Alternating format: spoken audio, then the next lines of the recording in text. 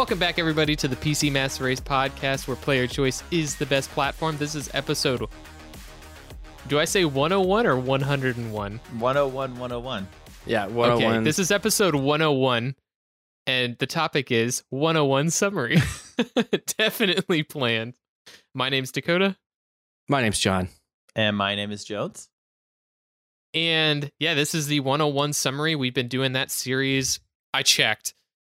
The hardware was this year. We did talk about software last year, but it has been going on for the past year, all culminating to this episode where it is a all-inclusive what to look for when you buy a PC. And the great thing is, it's the worst time to buy a PC. Oh, great. Well, and I think, too, that since we definitely planned the 101 to be on episode 101, sort of, is that it's all come down to this. So I think it will be good to give everybody kind of a refresher. And and you'll also be able to go and listen to the other episodes as we'll go through it.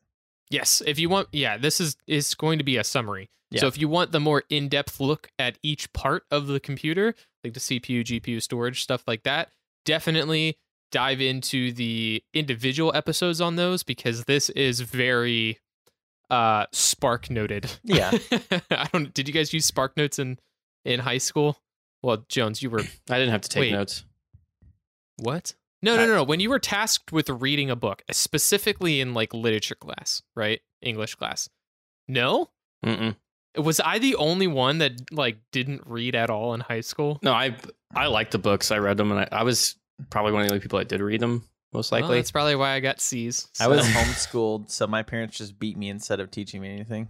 All right. Well, I'm just kidding. If you wanted to jump straight to the episode, which won't be that long because we don't have that much to talk about beforehand, we do have time stamps down in the description to jump wherever you wanted to go. And please remember, while you are listening, if you enjoy the content, you can check out our Patreon, patreon.com/PCMRcast, as well as think about leaving us a review on your preferred podcast platform. It helps out a lot. We upload episodes every Monday at 7 a.m. Eastern Time, 6 a.m. Yeehaw time. Yeehaw. All right, community events, Jones. All right, so we are doing our Patreon-sponsored monthly game night. You obviously don't have to be a Patreon subscriber or anything like that. You just literally need to show up in the Discord.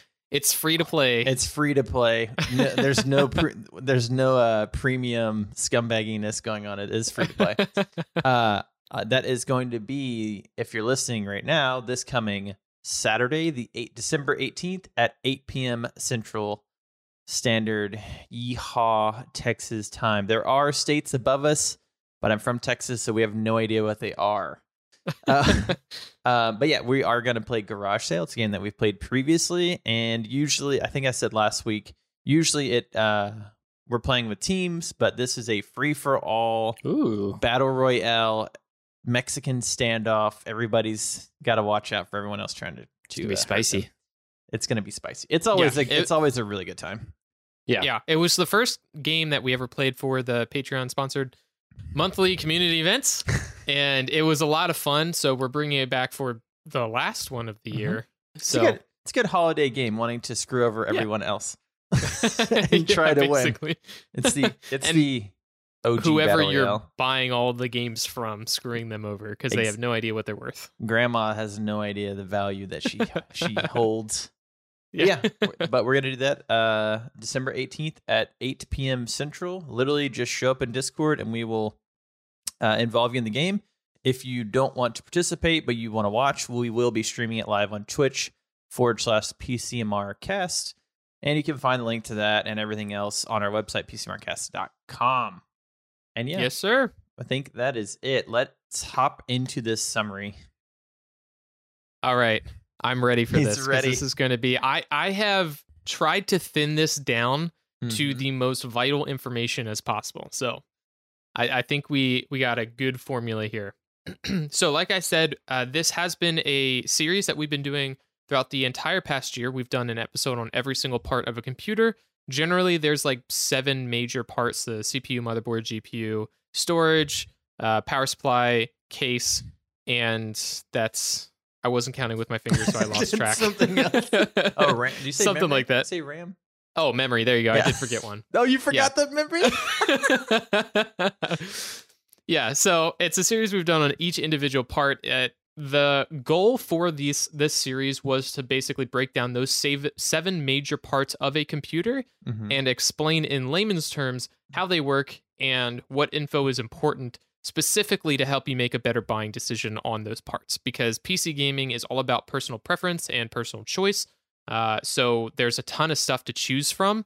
And when you're first getting into this hobby, you have no idea what anything is. So it's basically a series meant to, filter out all of the extra stuff that you don't need to focus on what you should be looking for.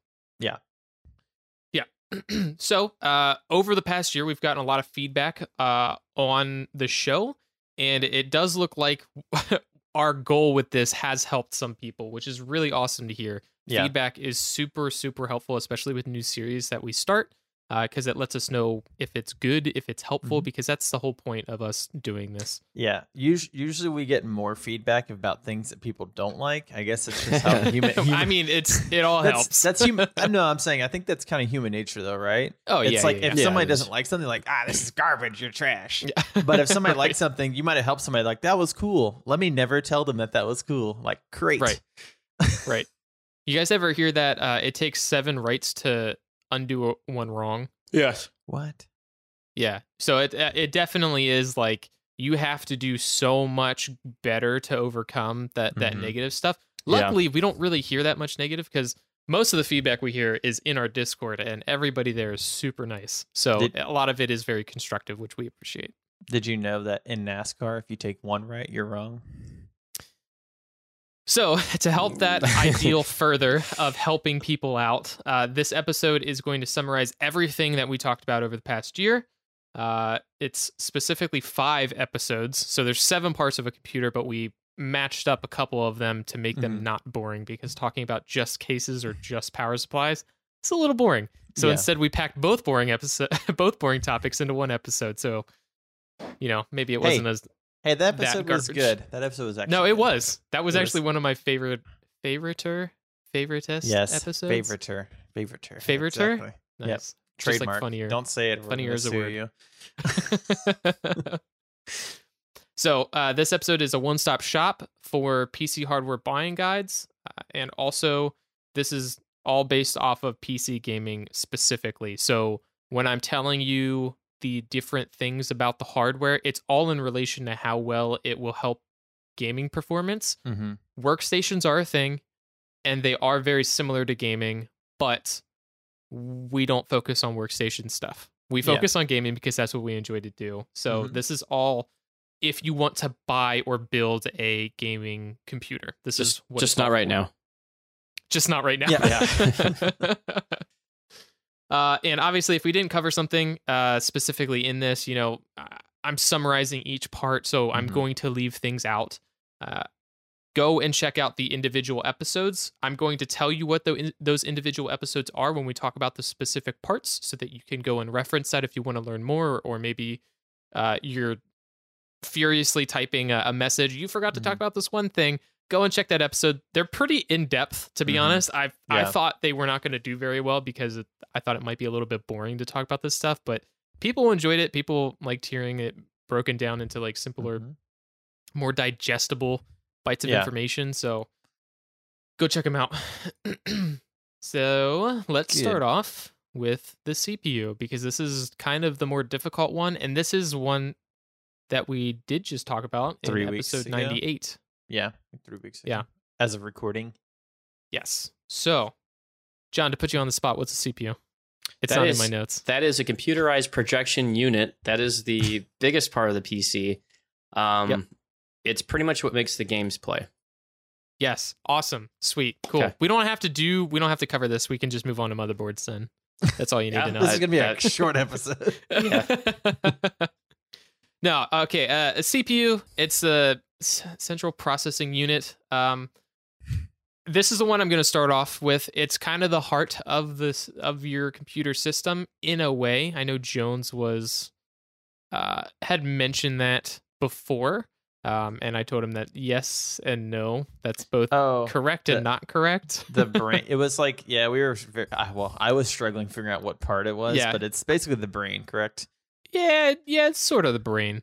A lot of stuff. So like your CPU is, it's specifically for me, the CPU is the first thing that I choose when I am building out a new system. Mm-hmm. Reason being is that it dictates so many other things that you choose for that computer. So in that sense, it's the heart of the system, as that's where everything starts. But functionality wise, it's more like the brain. I know, like, I never realized, I mean, I knew how important it was, but even like before we talked about, just Assassin's Creed Odyssey, I couldn't even get good frames in the game until I upgraded my CPU. And then I was not maxing, but I was hitting like way higher frames than I was previously just because of my processor. So like the graphics card. 20 to 45. Pretty much. No, so that is something that a lot of people don't recognize or realize, is that like everybody talks about a GPU being the most important thing for gaming. And while yes, it is a very important part, your CPU also does a lot of the heavy lifting too. So they go hand in hand, and that's one reason why the CPU is a very important purchase, or important part, and you need to think about your purchase. Yeah. So, basically, the CPU is very important, and about 3 other parts are based off of your CPU choice, right? So that's going to be your motherboard that you choose, the RAM that you choose, as well as your case. Why does your case get dictated by your CPU? Yeah, I'm starting to wonder why that's in the notes. Is it because depending was, on the size of your motherboard and the CPU? Yeah, that's what I was thinking. Like, because you talked about previously, like there's different size motherboards, different size like cases. Correct. So. Yes. Yeah. Okay, I wrote. More sense. This was the first thing I wrote very late at night the other day, so maybe that part I didn't think through very well. I did reread through the entire thing, so it's good from here on out. If you were to get like a super tiny case and you're trying to get like a Threadripper, it's probably not going to work out. Yes, that's why. That's why. Yes, and we'll talk about that more, because while I think your motherboard is the biggest thing that dictates your case size, and we'll talk about that later. So specifically with the CPU, because this is a longer part of the episode, I have it broken down into a simple category and an advanced category. And basically the simple category is, okay, these 2 things are what you should be looking for the most, right? Yeah. And if that's all you want to look for, that's fine. Having those 2 options basically will set you up pretty decently for whatever CPU you buy, as long as it follows those guidelines. The advanced is more of, if you want to learn a little bit more about hardware and how that interacts with games, then you can factor in the more advanced stuff for your buying decision. But if you didn't want to learn about that or worry about that stuff, the simple 2 topics we'll talk about, you'll basically be fine with those when you go to purchase a CPU. Cool. So the first one is going to be core count, right? This is the most obvious feature to look at when you're buying a CPU. It's usually the one that's in all the marketing material. In today's current market, this is usually the main feature for segmenting CPUs. So they have, generally it's 8-core and higher CPUs are considered high-end, right? Pretty expensive. And then you have 6-core, and like different variations of 6-core are usually the more bang for buck category, where it's like mid-range or kind of marketed more towards gamers, I guess, because they're like bang for buck. And then usually anything with 4 cores or less is considered budget or entry level, right? That's usually how the market is segmented. The whole segmentation of the 8, 6, and 4 does get a little bit muddy with Intel's new big little design for CPUs, where they have 6 big cores and then 4 little cores. Technically, you have more than 6 cores, but for the most part, it is just confusing. It makes it a little bit more confusing, but for gaming, you just need to worry about the big cores, right? The stuff that's in big letters on the box. Big boy cores is all I try to buy. Yeah, exactly. With your big boy diapers, right? Yeah. I'm a big boy now. My big boy pants. Gaming used to be very single-threaded, which means it only ran on one core. That was like basically from 2000 up to like, I would say maybe 2008, 2010, around there is when it started to be more multi-threaded. For some developers, 2017, 2018. Yeah. Not every game is multi-threaded today, but the majority of games are multi-threaded. So for the longest time, games really only ran on one core. And in the past 10 years, we've moved to starting to use 4 cores for games, right? And it doesn't use them perfectly. A lot of the times, one core is still getting most of the work out, but games are moving towards being more multi-threaded. And for the most part, a game will use 4 cores today. Some higher-end games that have a little bit more optimization can use 6 to 8 cores, but it's not very efficient at this point. A lot of times, like, core 6 and 8 will have like 10% load on them. It's like, yes, it's being used and spread across those, but it's not really doing a whole lot. So because of this limitation in games being multi-threaded and not fully utilizing 100% of your CPU, a 6-core CPU is sort of the sweet spot, right? Okay. Some might say getting an 8-core is better for future-proofing, quote-unquote future-proofing, whatever that means.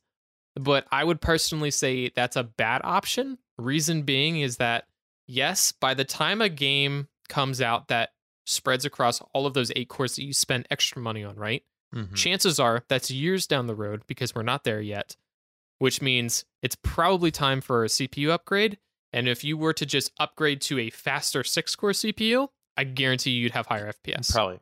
Yeah. That's funny. Does that make sense? Yeah, it makes sense. Okay.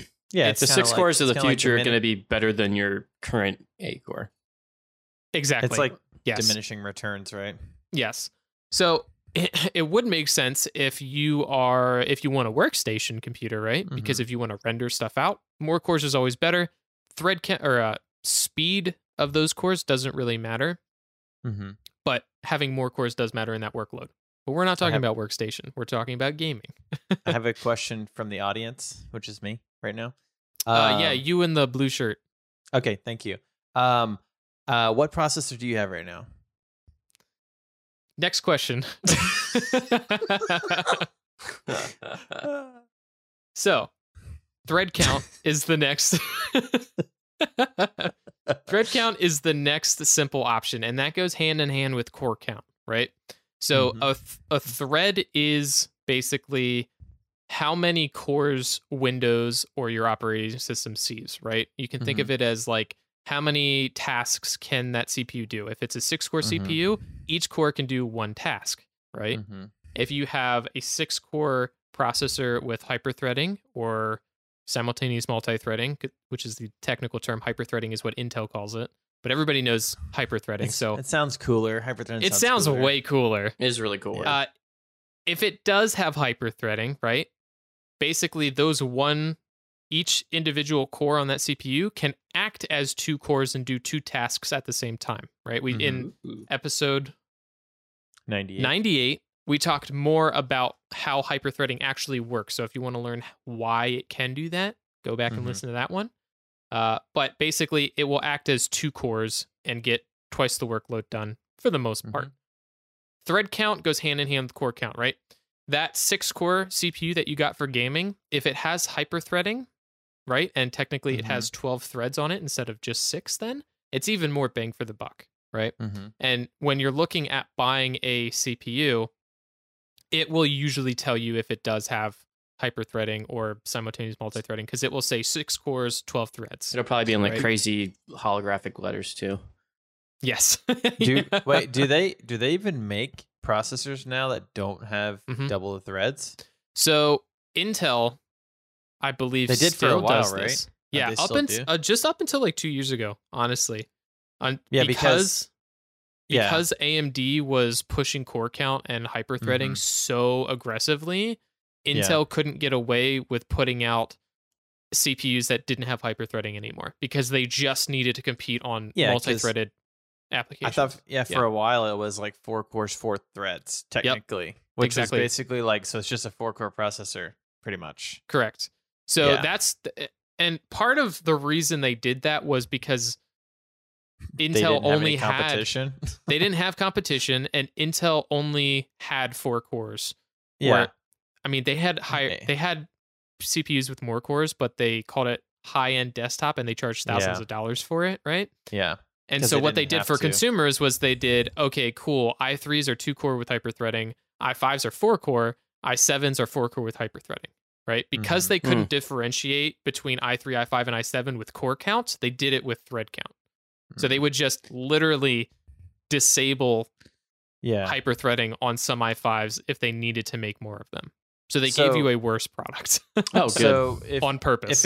If it was 4 cores, 4 threads, was it technically counting as 8 cores? Or is it that's 2 different things actually? No, so thread count is how many tasks can it do at the same time. Right? So it's not additive, No. it's just it is what it is. So it's not like 4 plus 4 is 8, it's 4 equals 4. 4 equals 4 unless it has hyperthreading, and then 4 equals 8 because each core can basically act as 2 cores. Right. Okay. Yeah. So that's what I'm saying. So when they're doing 4 core, 4 threads, it's just 4 core. It doesn't really matter. Exactly.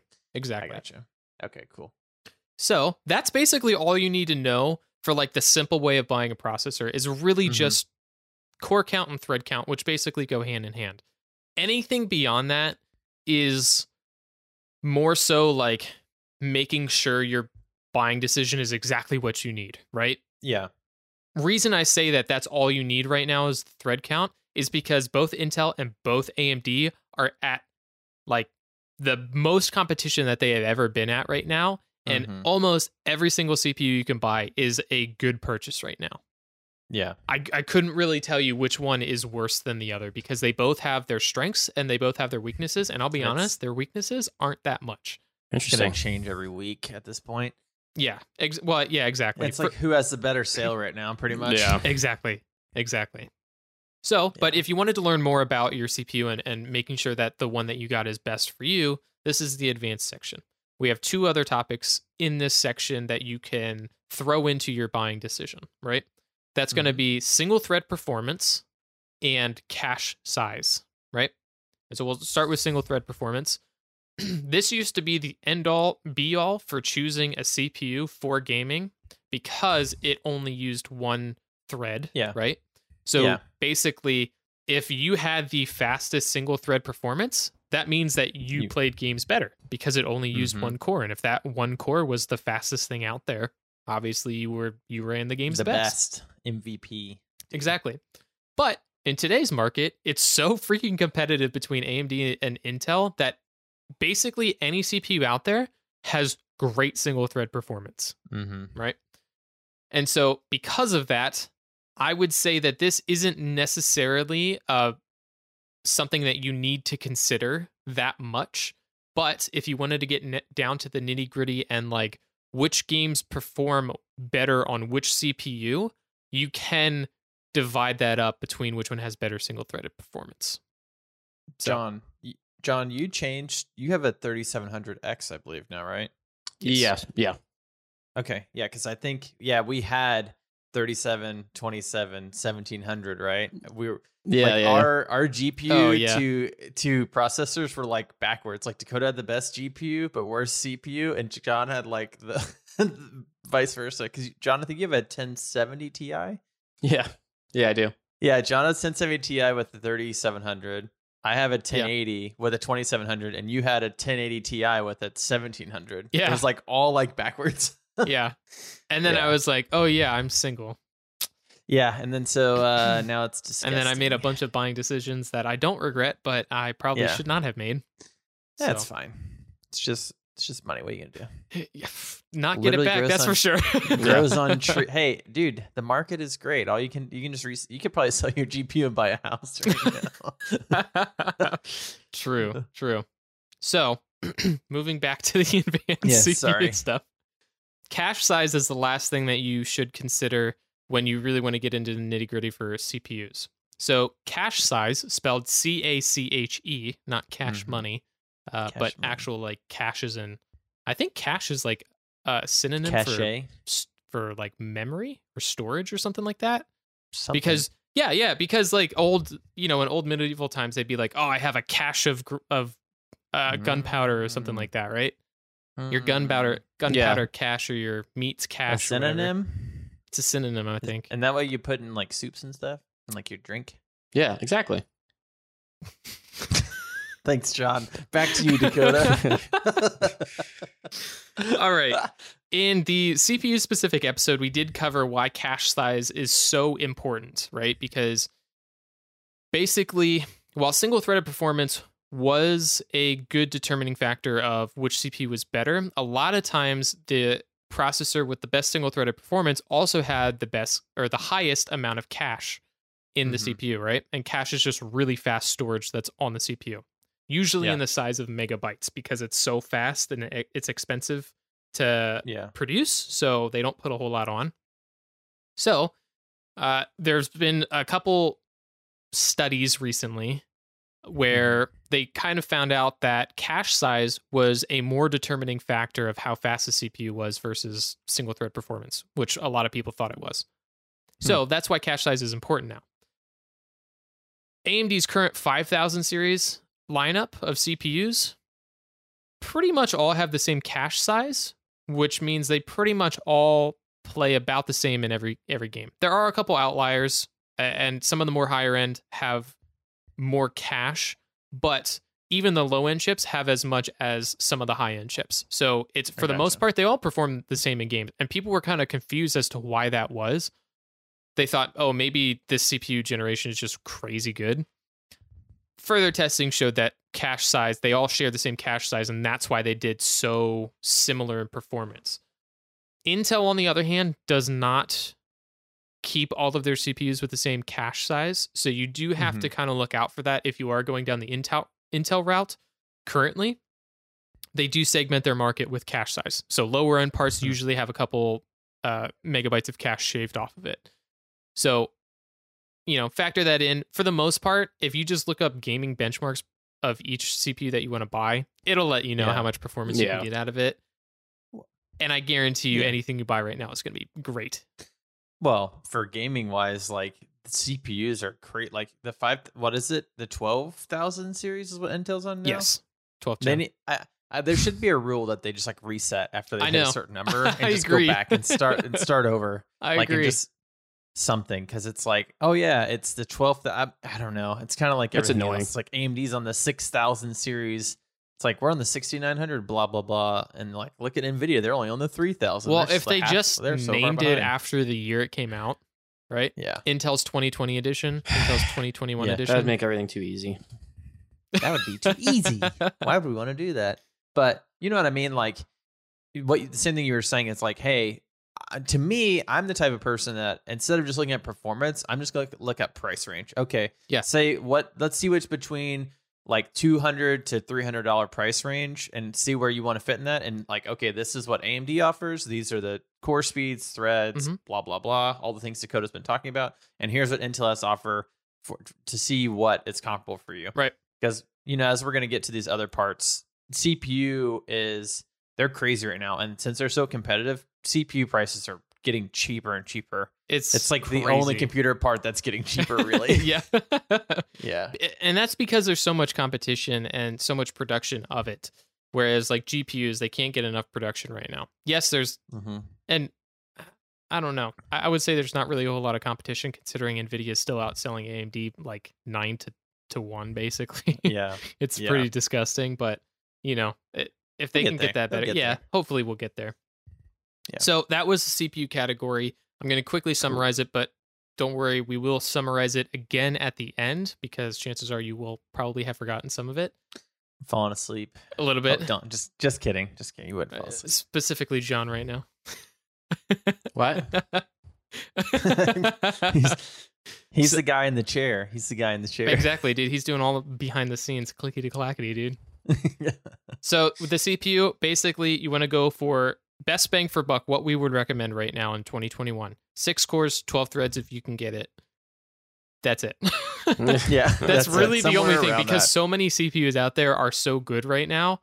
As long as you get 6 cores and 12 threads, and it's, the recent generation that came out, 12th gen for Intel and 5000 series for AMD, you'll be set for a little while. What would you say, and tell me if I'm crazy or not, if you're just specifically Okay. If you're just specifically gaming, like looking for, say you're getting, you found our show because you're awesome, obviously, and you're looking into getting into PC gaming. Maybe you can't find a PS5 because they're $1,200 for some reason, and you're just like, I'm going to buy a gaming computer. To me, in my opinion, because I've never really spent tons of money on a CPU, for gaming, if you're looking for 6-core, 12-thread, the $200 to $300 range is like kind of the sweet spot for buying a CPU right now, as we are, because you don't need to spend $500 on a GPU or CPU if you're just going to play games. Yes, because you can play anything with a 6-core. The 12,000 series and the 5,000 series, like you can play anything and like destroy it basically with that CPU. Even the 37, like my 3700 is awesome. Yeah. That's what I'm saying. And I think because technology is getting so much better and gaming is somewhat hitting diminishing returns as far as how much they can push right now, you're kind of in like a good era for, at least for CPUs, right? Yes. I would say CPU performance right now is way better than what is currently required. I am seeing sort of a trend in some newer games being really demanding on GPUs for not much better visuals that we're seeing in games. Yeah. Like specifically, not to call out Halo, but Halo looks okay. I would not say it looks next gen though, but that game is pretty GPU intensive. It doesn't use your CPU a whole lot. It's okay optimization wise for that, but I would say like it's very GPU bound in benchmarks when you're looking at it. I'm not saying it's poorly optimized. I'm just saying for the visuals we're getting, I don't feel like it is justified in using that much. It's still okay performance, but I'm just like that Senua's Sacrifice trailer that they showed at the Game Awards. I was like, okay, that's like next gen, right? That's next gen to the point that everybody in our Discord when we were watching it was like, this is CG. This is a cutscene. This can't. I need to watch that. I didn't see it. I mean, the trailer itself wasn't very good. The visual effects on it were pretty good, though. Gameplay wise, it looks like it's Senua's Sacrifice. That's for what it's worth. But that was running on Unreal Engine 5. And I do believe by the end of this console generation, in the next like 6 to 8 years, I think games will look like CG movies. That's cool. And they're not going to be photorealistic, but they will get to the point where it's like, dang, that looks like a CG movie. It doesn't look like real life, because I still think CG doesn't look like real life a lot of the times. Yeah, but not yet. Yeah, not yet. But I do think we're going to get to that point, and I'm seeing GPUs be used very heavily, and it's kind of strange how CPUs are just like way outpacing their worth right now. Dude, we're gonna have. I can't wait until we have like photorealistic T-posing when you're playing the next Cyberpunk, because it's glitchy as hell. So did you see? And you're just like T-posing it. Oh my god, look at that guy's T-pose. It looks so realistic. What? You're gonna try to trick somebody into thinking that this is like an interactive movie or something like that, and they're gonna turn the corner and some dude's just gonna be T-posing dang it. T-posing. Spoiled T-posing her. People just pop, like John when he lagged early, just popped into the frame like, whoa, where did this guy come from? Lagging. Basically. Because like you got to think about it. The better our games look and the more realistic they look, the more you spot inconsistencies in like animation quality and AI interactions where they just randomly like rotate 90 degrees when they're trying to figure out where they need to go. Like that stuff needs to get way better this generation if graphics are getting better. I think I like to call that a glitch in the Matrix. With that, we'll move over to motherboards, which we covered in episode 59, motherboards and RAM. We did cover motherboards in that episode, and a lot of what we covered was focusing on features a motherboard can have. For gaming, almost none of those features matter, right? So we're not going to be covering a lot of the stuff we talked about in that episode. Motherboards more so give your system flexibility in how you want to use it, workstation or gaming or like, a bunch of different ways. You can specialize your system a lot based on the motherboard that you get, right? Luckily for gaming, we don't have to worry about any of that. A nice motherboard, like what I would call an expensive motherboard, like 200 plus, is like going into a PC game with good settings, right? So there's just tons of extra options. You don't necessarily need to mess with any of them, but that's basically like, oh, I can change like 4 different types of shadows for some reason. It's like cool. Like that's cool and it looks cool, but does it really actually do anything? For 90% of people, no, it doesn't. As a more practical person like me, it's like I would never buy like a $50 motherboard, like a super cheap, unless you're just trying to like make a media PC or something that you don't really need any features for. Yeah. But, I think we talked about this on the episode too. Like, depending on now, because I know the motherboard prices have gone up a little bit, like 100 to 150 at the high end is like the sweet spot. But I kind of think it's like what you said, but it's kind of like, it's one of those things where you buy it and you're like, oh, it's a really cool thing. I'll probably use it at some point, and you probably won't. It'll just sit there. Probably won't. Exactly. It's just a cool thing that sounds cool that you'll never touch. Yeah. Yes. It's like having custom specialized like heat sinks and stuff on there. Like, oh man. And this is for like really good overclocking, and then you just leave it stock the 8 years that you have it. Yeah, exactly. You never overclock it. Yeah. So for this one, we don't have simple and advanced. There's only a couple things that we need to cover. And a lot of it is going to be like, yeah, this matters in a way, but it doesn't matter that much for gaming. So yeah. Chipset is the first thing we're going to talk about. And a chipset is basically a smaller chip that's on your motherboard that's dedicated to input-output interactions. And it also adds extra input-output bandwidth, right? So that's like extra PCIe lanes, extra SATA ports, so that you can put on like more a hard drive or more storage, stuff like that. But it also can do a bunch of other things as well. One of the things is it kind of dictates what CPU you can put in the motherboard. So we saw with AMD that they were able to update the chipsets on the motherboards to support newer CPUs. So basically, for some motherboards, you had 4 different CPU generations that could all be put on the same motherboard, which was basically unheard of up until that point, because Intel is very well known for every single time a CPU comes out, new motherboards come out, and for the most part, it's not backwards compatible.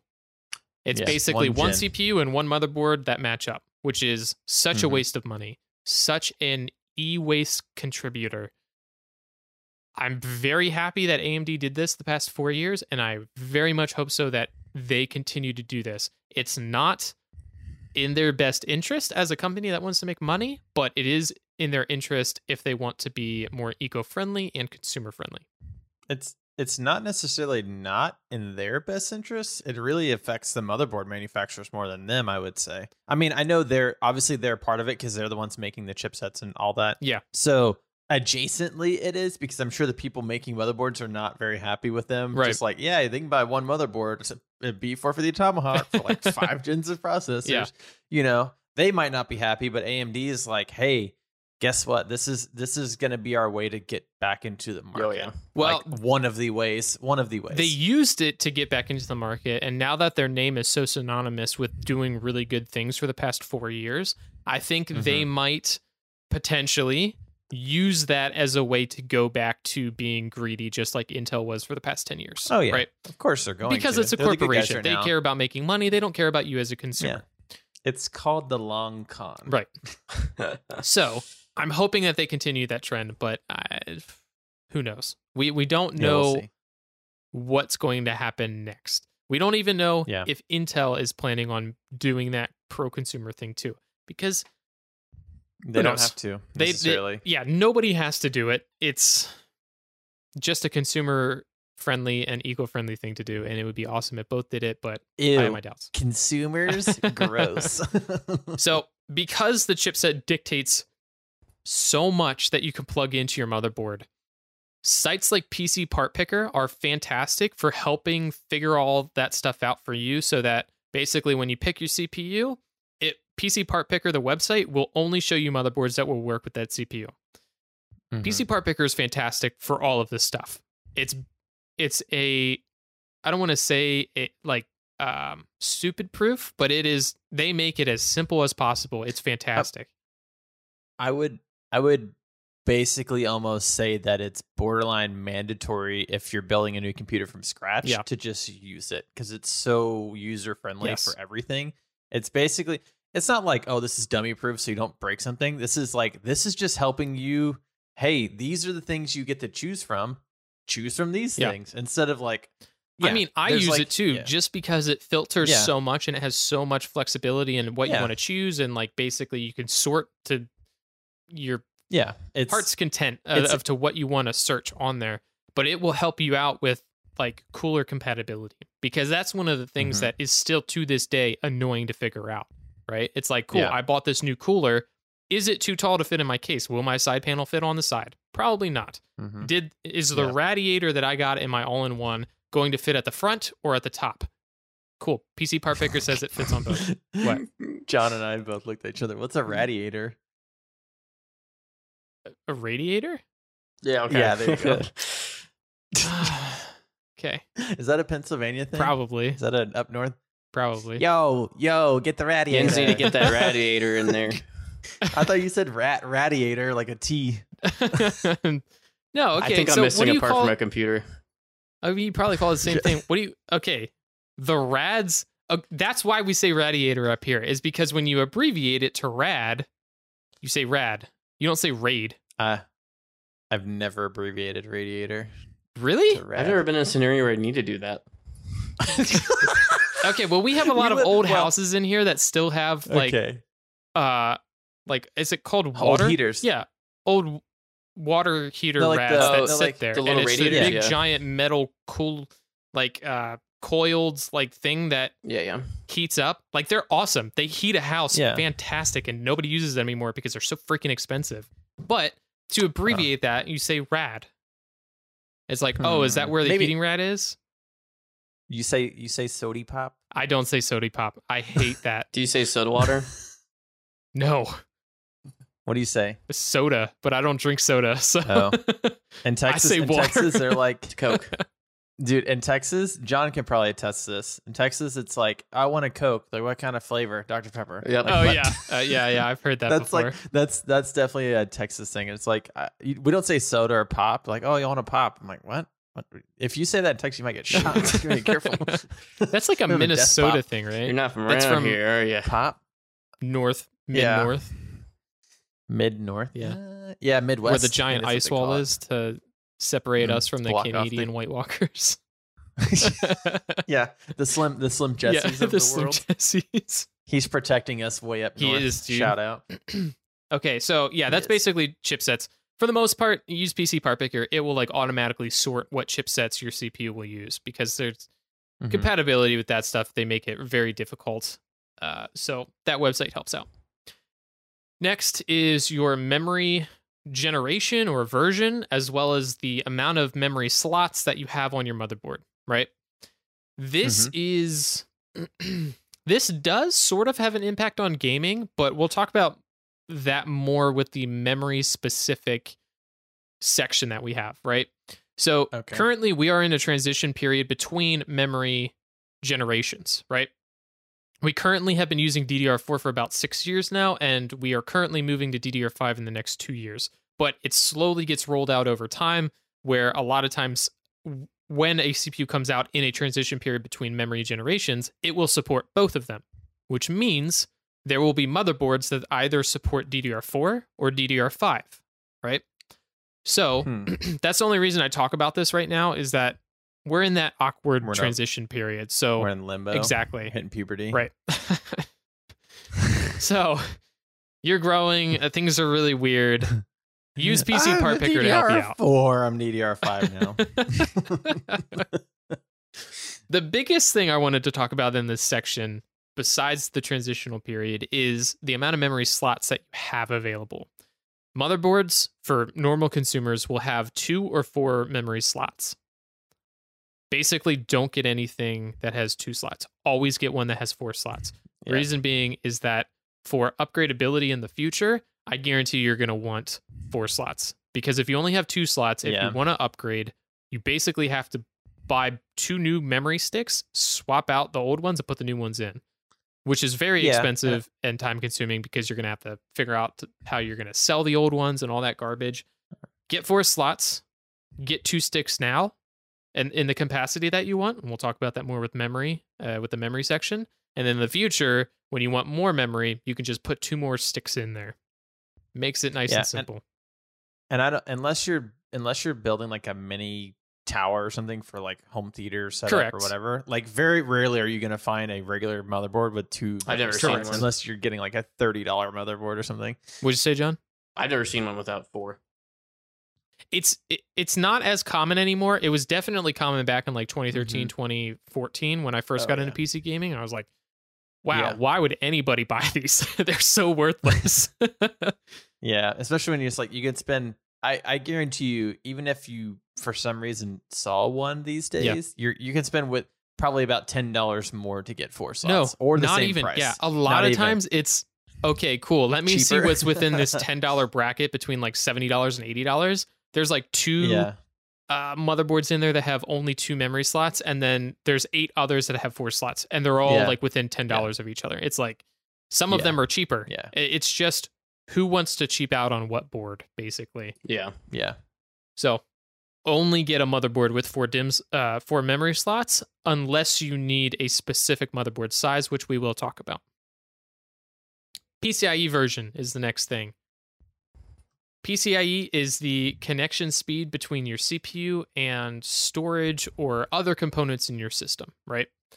Mm-hmm. So it's backwards compatible, which is nice because you don't have to worry about like, oh crap, what generation do I have? Is my stuff going to work? It's all going to work. Yeah. It just is a matter of, do I get the full performance out of my hardware that I bought?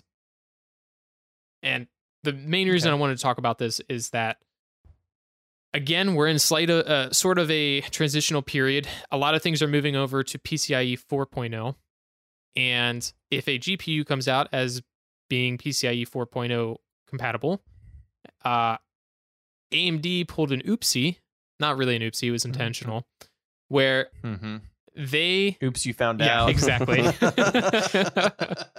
Where they decided to cheap out and save like $1 per graphics card that they make, and the RX 6600 was only a x8 PCIe link. So basically it was a cut down version of what a GPU normally is, because PCIe speeds are dictated by how many lanes they have available to them. 16 is usually what GPUs are supposed to run with, and then you can have 8 times 8 times 4 and times 2. Right? That's why that's like the monster cable in there inside the computer. What? Like the 16, it's like that monster cable. He's talking about the power. Okay. Power connection. No, that is John that is separate. So the PCIe slot is the long rectangle that you plug the GPU to in. Actually, So those will run at different speeds depending on how the manufacturer wants to like chop them up, right? Usually the top one is times 16, which means it's the full bandwidth of PCIe 4.0, or sorry, PCIe just in general. And so AMD was like, oh, cool, we're going to technically have this GPU run at times 8 max. So if you don't have a PCIe 4.0 motherboard, it's going to perform slower. So what people found out is anybody who had a PCIe 3.0, which was last gen, their graphics cards ran about 10% slower than if you had a newer motherboard. It's backwards compatible. The computer still booted up. You could still play games, whatever, but you lost performance because that GPU could, for no reason, could output more bandwidth than PCIe 3.0 could support. So they screwed people over to try to basically save $1. What? No. That's called an oopsie. That's our bad, dog. Yeah. That's our bad.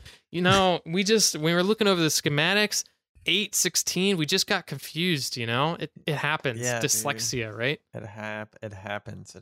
Anyway. So, I mean, but if it was like $1, you know, maybe even if it was $5, they've only made like 10,000 GPUs in the past year. So why is it? That's not even that much money. No, they make a lot more than that.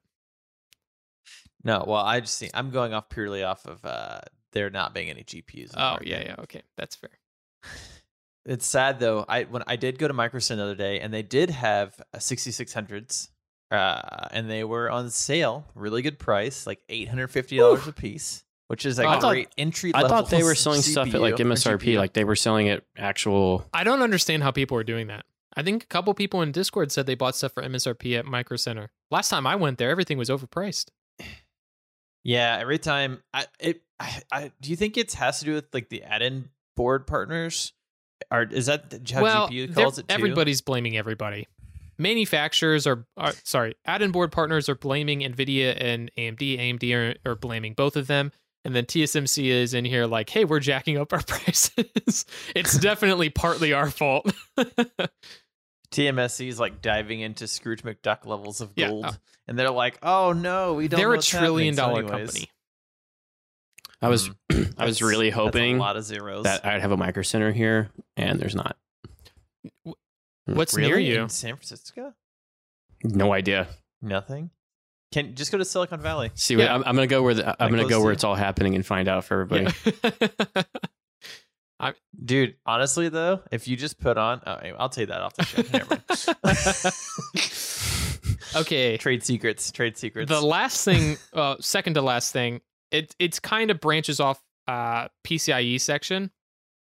M.2 support, right? So M.2 is a SSD form factor, and we'll talk about M.2 more so when we talk about storage. But the reason I wanted to bring it up is that, remember how I was talking about PCIe 4.0 versus PCIe 3.0, right? Yep. PCIe 4.0 doubles the bandwidth that it can deliver to parts, right? Or doubles the speed it can support from parts. Oh, nice. So what that means is M.2 SSDs use PCIe lanes to transfer data, okay? Mm-hmm.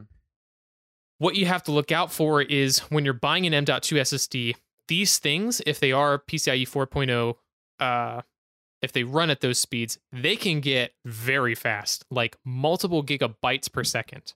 If you put that into a PCIe 3.0 motherboard, it's going to limit that performance to PCIe 3.0 lanes speeds because it can't go any faster, right? So you just want to make sure that if you are getting a very fast M.2 SSD, that you get the latest motherboard to make sure that you can like use those speeds to the max. Yeah. Also, the fact that there hasn't been like a M.2 Sonic the Hedgehog crossover is absurd. It's the worst. Why? How would you not be like, oh, you want the fastest hard drive on the, or like anything, memory, Western GPUs, Digital everything. Blue Sonic, gotta go fast.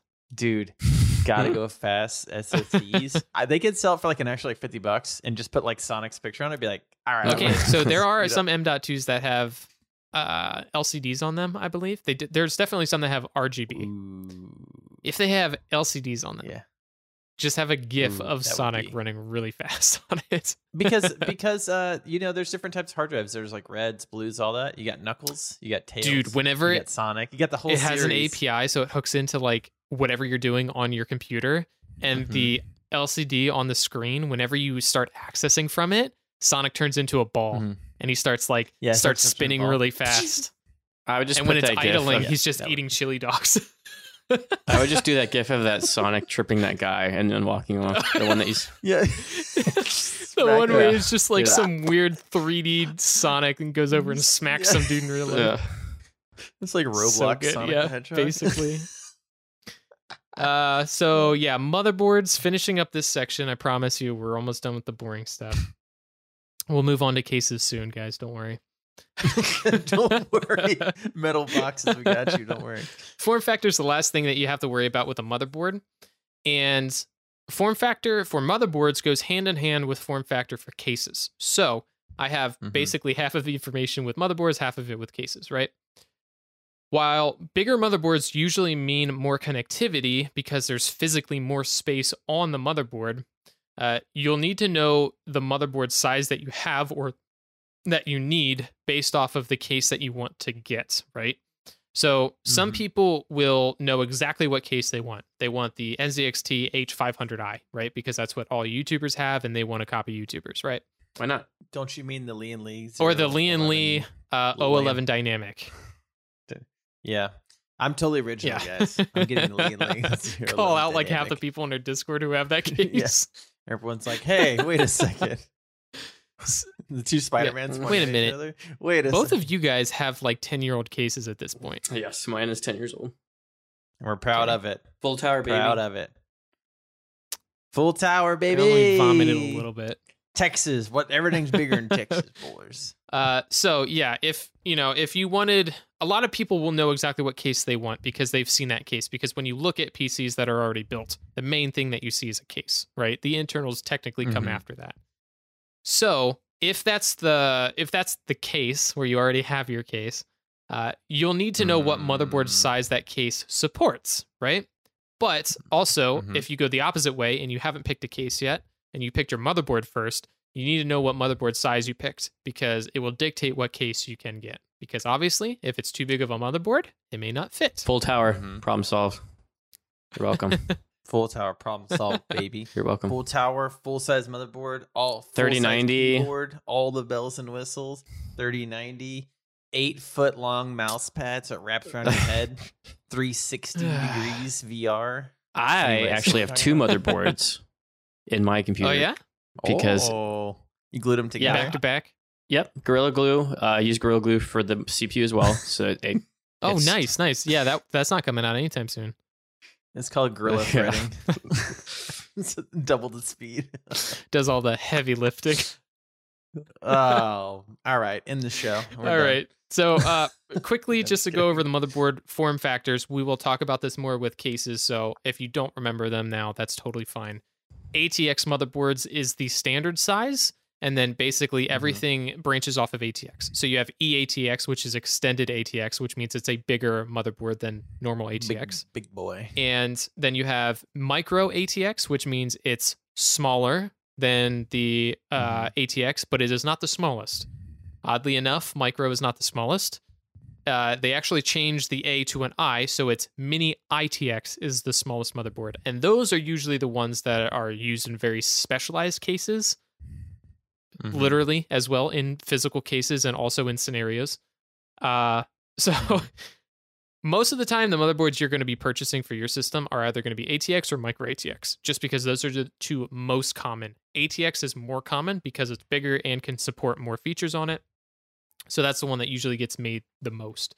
And we'll talk about that a little bit more when we go over cases. So, well, now that you said that micro is not the smallest, I feel right? way better. Exactly. About this Dude, when I heard that too, I was like, finally, there's hope. Pat myself on the back. Let's go. Why is John just like, He's like I'm going to have a new pep in my step from now on. Babe, did you hear that? Micro is the smallest. Get in here. I need to tell you something. Grab a ruler while you're at it. I told you. Get the ruler out. We're measuring again. Yep, my motherboard is micro. There you go. Got it. So for motherboards, this is the summary for motherboards. I'm sorry. So for motherboards, getting the form factor that fits your case, which we'll talk about later. For motherboards, get the form factor that fits your case, get a board with 4 memory sticks, and also a board that has the newest PCIe generation. Exactly. Knowing what CPU you already want will let you know what memory type you'll need to get for your motherboard. Sometimes you can choose between DDR4 or DDR5. A lot of the times, once we're outside of this transition period, it's like this only supports DDR5 or DDR4. So you have to get one of those. Yeah. PC Part Picker will sort all of that for you. You don't have to worry about that stuff that much.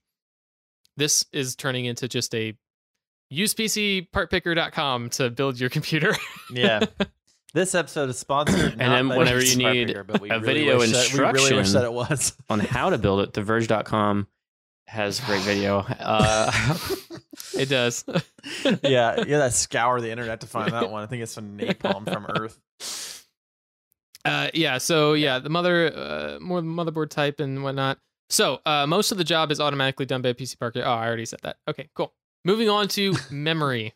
Dakota's too good at his own job. I'm telling you, the last couple of times I've wrote notes, I'm like, cool, I'm just going to read the script that I write out.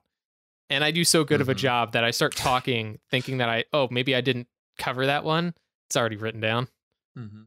We told you, Dakota will literally read whatever's on the teleprompter. It will happen, 100%. Yeah. Memory. We talked about this in episode 59, along with motherboards, so it's all in that episode. Memory, super simple. you already have your if you already have your CPU and motherboard at this point, you basically know what memory type you're going to get, or at least PC Part Picker already knows for you. So it's going to be pretty simple from here on out. Can this episode just be titled 101 Summary? Yeah, I mean, it basically is. Yep, so I already said all that. So skipping down to this category and the things that you'll need to consider when you do purchase this. So you already know the memory type. Let's just say DDR4 because that's what we're currently using. You're going to want to know what capacity you want first, right? And this is more so like you need to know what it is, but also a good way to tell how much you need is looking at what games you want and then going on Steam and scrolling down the system requirements, right? So they'll have a minimum requirement and a recommended. Currently, a lot of AAA games are recommending 16 gigs of RAM in total, at least, right? Not at least. Yeah. They're recommending you have that. They're also saying that the minimum amount is 8 gigs. So if you have anything less than 8 gigs, chances are the game won't work that well. Judging by Steam's hardware survey, I think it's like 40% of people have 16 gigs of RAM, which is pretty good.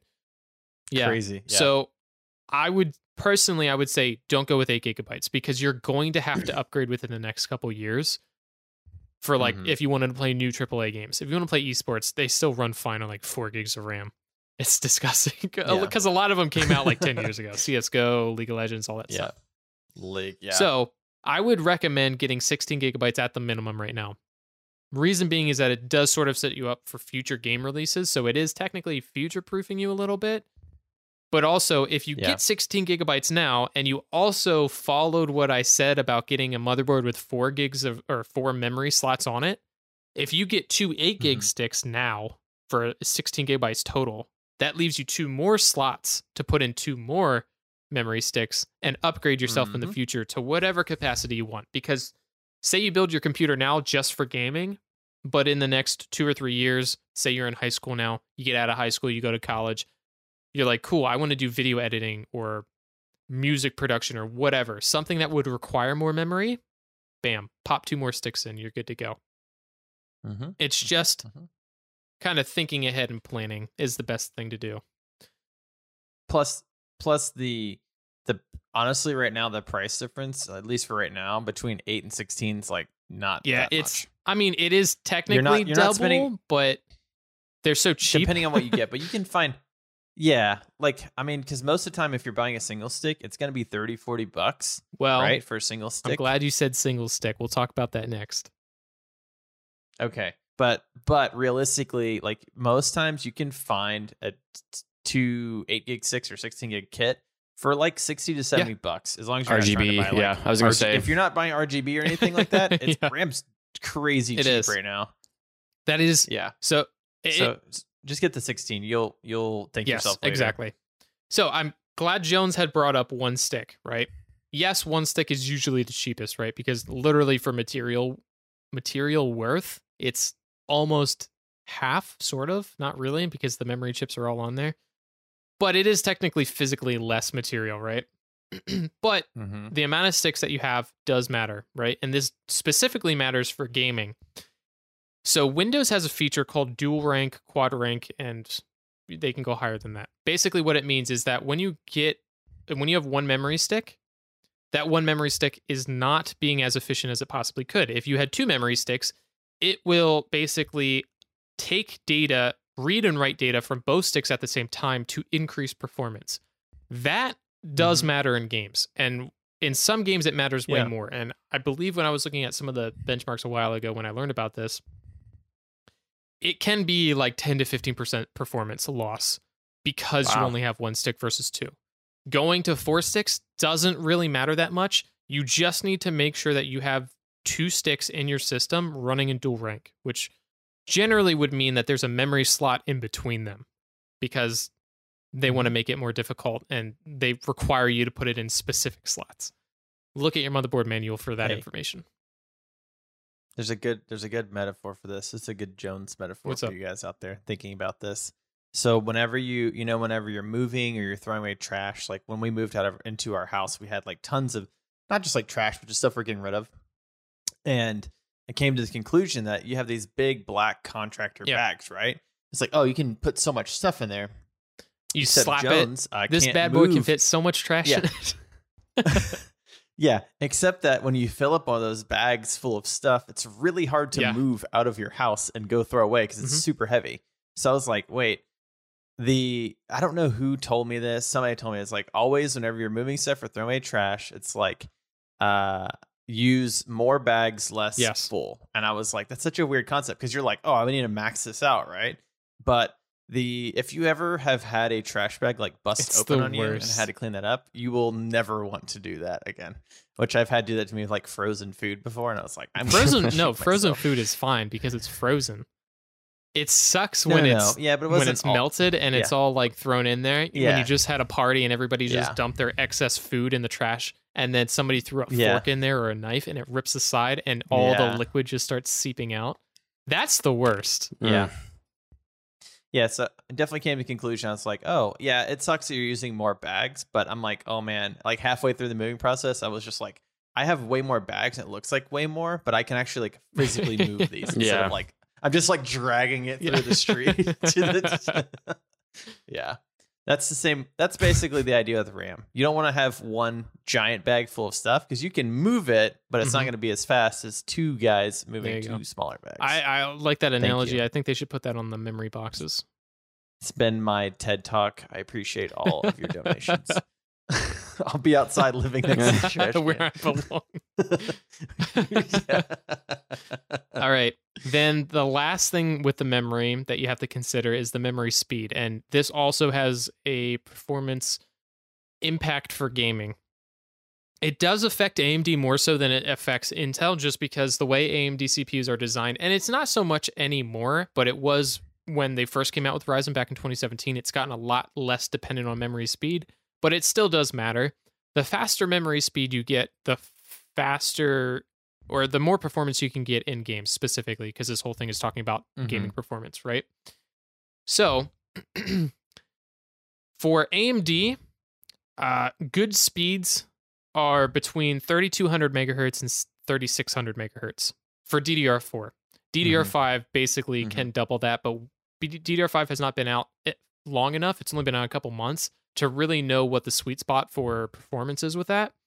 With DDR4, currently between 3200 megahertz and 3600 megahertz is where you want to go, because it can go as low as 2400 megahertz. Don't get that stuff. That stuff is bargain basement garbage. And a lot of times you'll see 2400 megahertz is priced the same as 3200 megahertz because it almost doesn't cost them anything. Make any sense. Maybe it's like, oh, these chips are better quality, but it's like, for like 1 cent more. Less speed. Right? So that's the sweet spot. I would say even for Intel, which isn't as dependent on memory speed for gaming performance, it does still have an impact. I would say still stick within that 3200 to 3600 range. That is just the overall and general sweet spot for memory speeds with DDR4. That's like pseudo, at least the next couple of years, kind of like future-proofing you if you don't upgrade to DDR5 right away. So 32. I mean, honestly, because you can, and literally, because I've bought RAM recently, DDR4 3200 megahertz RAM is the same price as basically everything else. And it's like, it might be within $5 difference for like, but it's like, why would I buy the lowest end that I can? Now, when you buy 3600, there might be a little bit of price bump, because it's like, because it's the highest end. But 3200, you're kind of like that. To me, that is like the sweet spot. I agree. It's like price wise, bang for the buck, because it's not really any price difference than 2400. Exactly, 100%. Cool. Now we're at the most fun part of this whole thing. Oh, finally. Talking about cases and power supplies. Woo! Dude, I like cases and power supplies. Well, okay, so like we had talked about before, the case is like the main thing that you see. So, in a sense, it is one of the most important choices, or it's at least it's the most personal, right? You're going to learn a lot about people who buy Lian Li 011 dynamic cases. Not us though. We're not those people. Not that I'm not that guy. You're not that guy, pal. You're not that guy. NZXT Phantom, 10 years old, baby. It's been running strong. Phantom 210. Woof. Don't you? Yeah. Doesn't your side panel only have like a small 30% portion that's a window? That's back when cases were like, oh, we can put windows on the sides of these. We're gonna put like a small hole. In the side. I have like giant, I can put like a giant fan on the side, and then there's two smaller fans. There's no really any windows. It's just for fans. Oh, okay. Wow. But I have 2, interesting 4, 5 fans in there right now. Airflow. We'll talk about that. Speed. I am speed. So, yeah, I have some kind of Corsair full tower. I took it off the ground. I put it on my desk. You're welcome. And I have my monitors blocking it, so I cannot see it. And the Windows side is facing the wall. I'm okay with that, as long as it's off the ground. Hey, mine is on the ground, but I have hardwood floors. Doesn't matter. It's still sucking up every single piece of dust that's on there. You should get a little carpet to put it on. So okay, I'm gonna go buy a little piece of carpet. I'm gonna get really fluffy carpet too. Just be a monster. Buy turf. Just buy a small section of turf and just put it on grass. Ash turf. And make sure to water the grass. I use it like as a vacuum when I sweep. I sweep under this computer because it sucks it up in there. It's like a vacuum. Mm-hmm. Yeah, he just sweeps the dust into it. Dude, it's just like a little Dyson. Why does it is like Noctua like the Dyson of airflow? Also, I mean, if you think Dyson is the best vacuum, sure. Which also I bought. I mean, they're not. I bought really cheapy fans too because they're very cheap, and they're going strong. Full bore, dude. Literally, there's no speed control. They are going strong. Maximum power. So yeah, cases. We talked about this in episode 67. 67. And a case is the most personal thing about your setup because it's the first thing you see, right? And you can do some pretty crazy things with this. So, with that being said, chances are you'll have the case for about 5 to 10 years for a lot of normal people. Yeah, Jones and John are both smiling. 5 years with me and John 10 years for John. So you're going to want to make sure that the case you buy suits your needs. Potentially for the future too, but you don't really know what's going to happen in the future, so you can only do so much. This is broken down into 4 different categories. First one is form factor. Reason we're going to talk about that first is it's kind of the size of the system, but also we did talk about motherboards a little while ago, so I'm going to quiz you guys on everything that we talked about in motherboards. Just kidding. Yikes. Form factor is the form factors for case are labeled the same as your motherboard form factors for the most part. So if you have an ATX motherboard, chances are your case is also going to be labeled as ATX, right? Most cases of motherboards will be ATX, like the vast majority of them. Then all of the other sizes and variation either get bigger or smaller, right? We talked about micro ATX, mini ITX, and eATX motherboards. For the most part, cases sort of follow that. When you get smaller, they start changing up the names. But then again, if you're going with a very small case and a very small motherboard, it's already such a niche category that like you should know what you're doing when you go that small, right? So we don't really need to worry about that much. Yeah. Your face is going to follow that same pattern very closely. And again, sites like PC Part Picker will automatically show you cases that will fit your motherboard. It will not show you stuff unless you select unfilter. It will not show you stuff that won't fit in there. And if it's questionable, it will fit in there. It will give you a message saying, "Hey, we haven't verified that this works or not." That's cool. So your mileage may vary. It's awesome. And remember, if you have a grinder and a welder, any case will fit any. That's true. Actually, I've seen a lot of those like old Dell Optiplex home computers that just have the side panel a giant rectangle cut out for a large GPU. It works. The smaller case you go, the less features you will get from it, right? Because physically you can't fit as much stuff in there. Stuff like you're going to lose stuff like extra hard drive bays for 3.5-inch like normal hard drive spinning disk hard drives.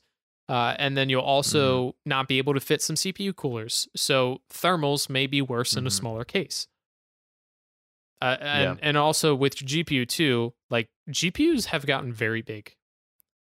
And so you may be limited on GPU performance because they may just not make a fast GPU that fits into one of those. I mean, today's GPUs are still going to be pretty fast, but you can't put a 3080 in a small ITX case. I literally don't think they have a GPU that would fit in one of those. Yeah, literally the GPUs don't exist that will fit in that case because they don't exist. Period. So that's with form factors. Now, cases also add, I didn't have this on the notes, but you guys did bring it up earlier. You guys both have full towers.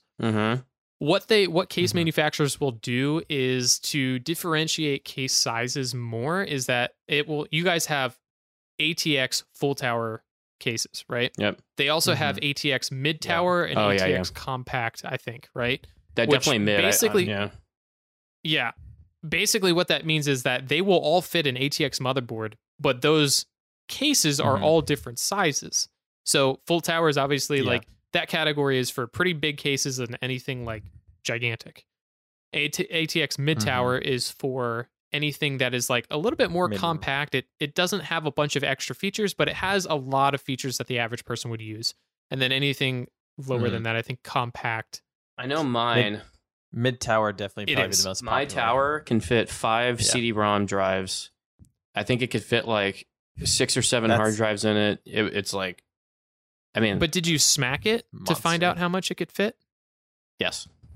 Yes. Okay. This bad boy can fit 6 CD burners. Yeah, so that's how old John's case is. It still had CD burning was huge when I was younger. So yeah, back in all of us when John was bootlegging Age of Empires 1 in 1997. It was Command & Conquer Red Alert 2 for my friends. Oh man, I remember watching a scuffed copy of The Matrix that was burned to a disc in like 99, 2000. Like, oh dude, I got The Matrix. I was like, I felt like I was in The Matrix because like a hacker gave me like a hacker program. Yeah. Like that would have been so strange quality. back in 99 when you did actually pirate, movies and games like that. It's like, I'm doing the same thing they're doing in the movie. This is so meta, dude. We should make a website named My lawyer said that I allegedly did that. I didn't actually. I used to do that. Anyways. In Mexico, right? Go see the next Matrix movie in theaters near you next week. So yeah, with the different motherboard sizes for case determination, they will have subcategories to tell you what size case that is and what motherboard size it will fit. So I didn't have that here in the notes because it can get very nitty gritty with that. Go listen to episode 67. Exactly. We talked all about that in there. So panel type, like we had talked about before, cases have gotten a lot prettier, right? There's a lot more variation with what you can get with a case. They used to just be really ugly steel boxes that had no windows on the sides, hardly any ventilation, and they basically were just something that you shoved in the corner of your office and didn't look at it again, right? But nowadays, it's basically become its own like art style, right? You can have so many different looking cases, right? It can have glass on it. It can have acrylic. It can have RGB. It can have LCDs on it. The side panel itself could be a monitor. So there's so many different crazy things that you can do with cases nowadays that trying to figure out what case you want is a little bit difficult, but there's a couple things you can basically consider, right? So most cases today have some type of windowed side panel, right? Like newer modern cases. Obviously, your guys don't really have windows.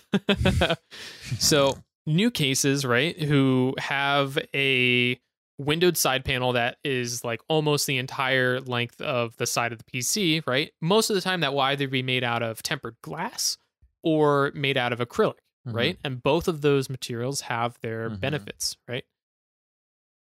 What?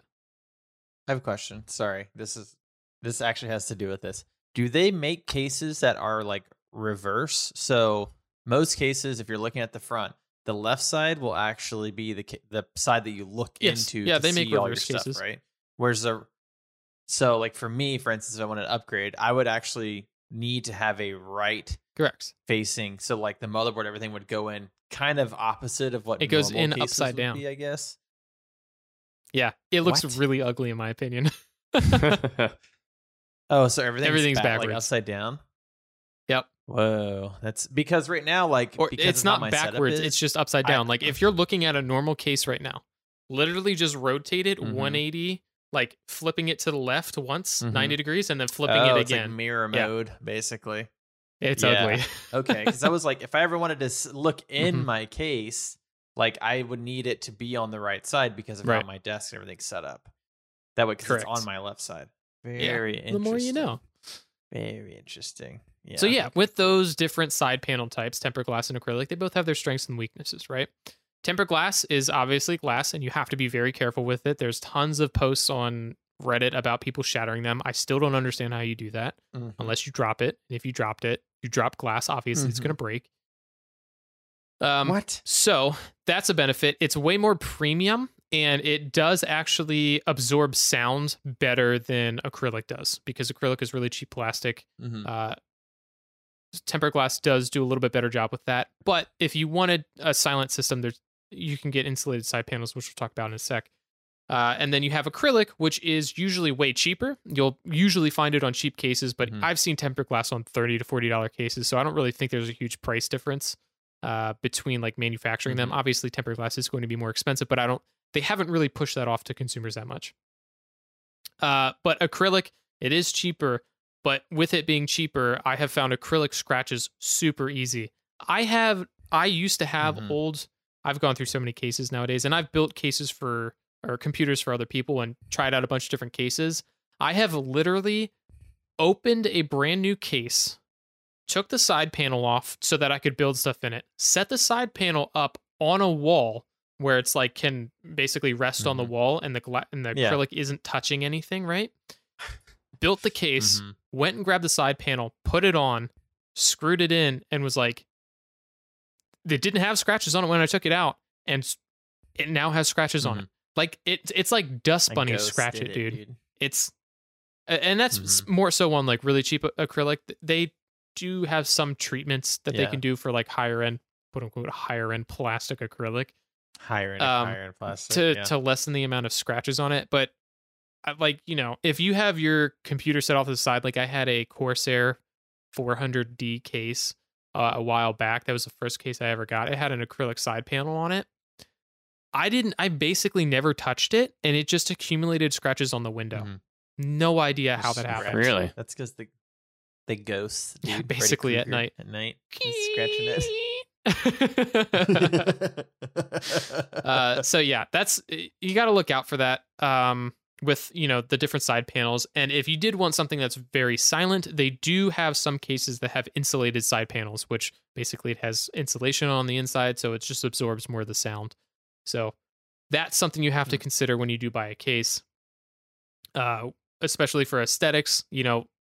I would personally say a tempered glass is way better aesthetically pleasing wise because acrylic looks like acrylic. Yeah. And with acrylic, they generally don't, because it scratches so easily, they generally have like a plastic or metal border around the acrylic, which I think kind of looks cheap. Whereas with tempered glass, they can usually just have holes in the glass, and then you screw the tempered glass onto the case, where there's no like the whole side panel is glass. It looks way better in my opinion. I would say because they're really like a little bit over $100 usually for like a little bit nicer tempered glass. Like my wife has, I think it's one of the Lian Lees that it's tempered glass, but it's on a hinge, she so has it's magnetized. So when you is it a Lian Li or is it a Fantex P400? Because hers looks like a I thought she had Lian Li. No, it's a okay. It's a Lian Li, yeah. Is it the Land Cool? But it's some kind of Lian Li. Okay. This Land Cool, yeah.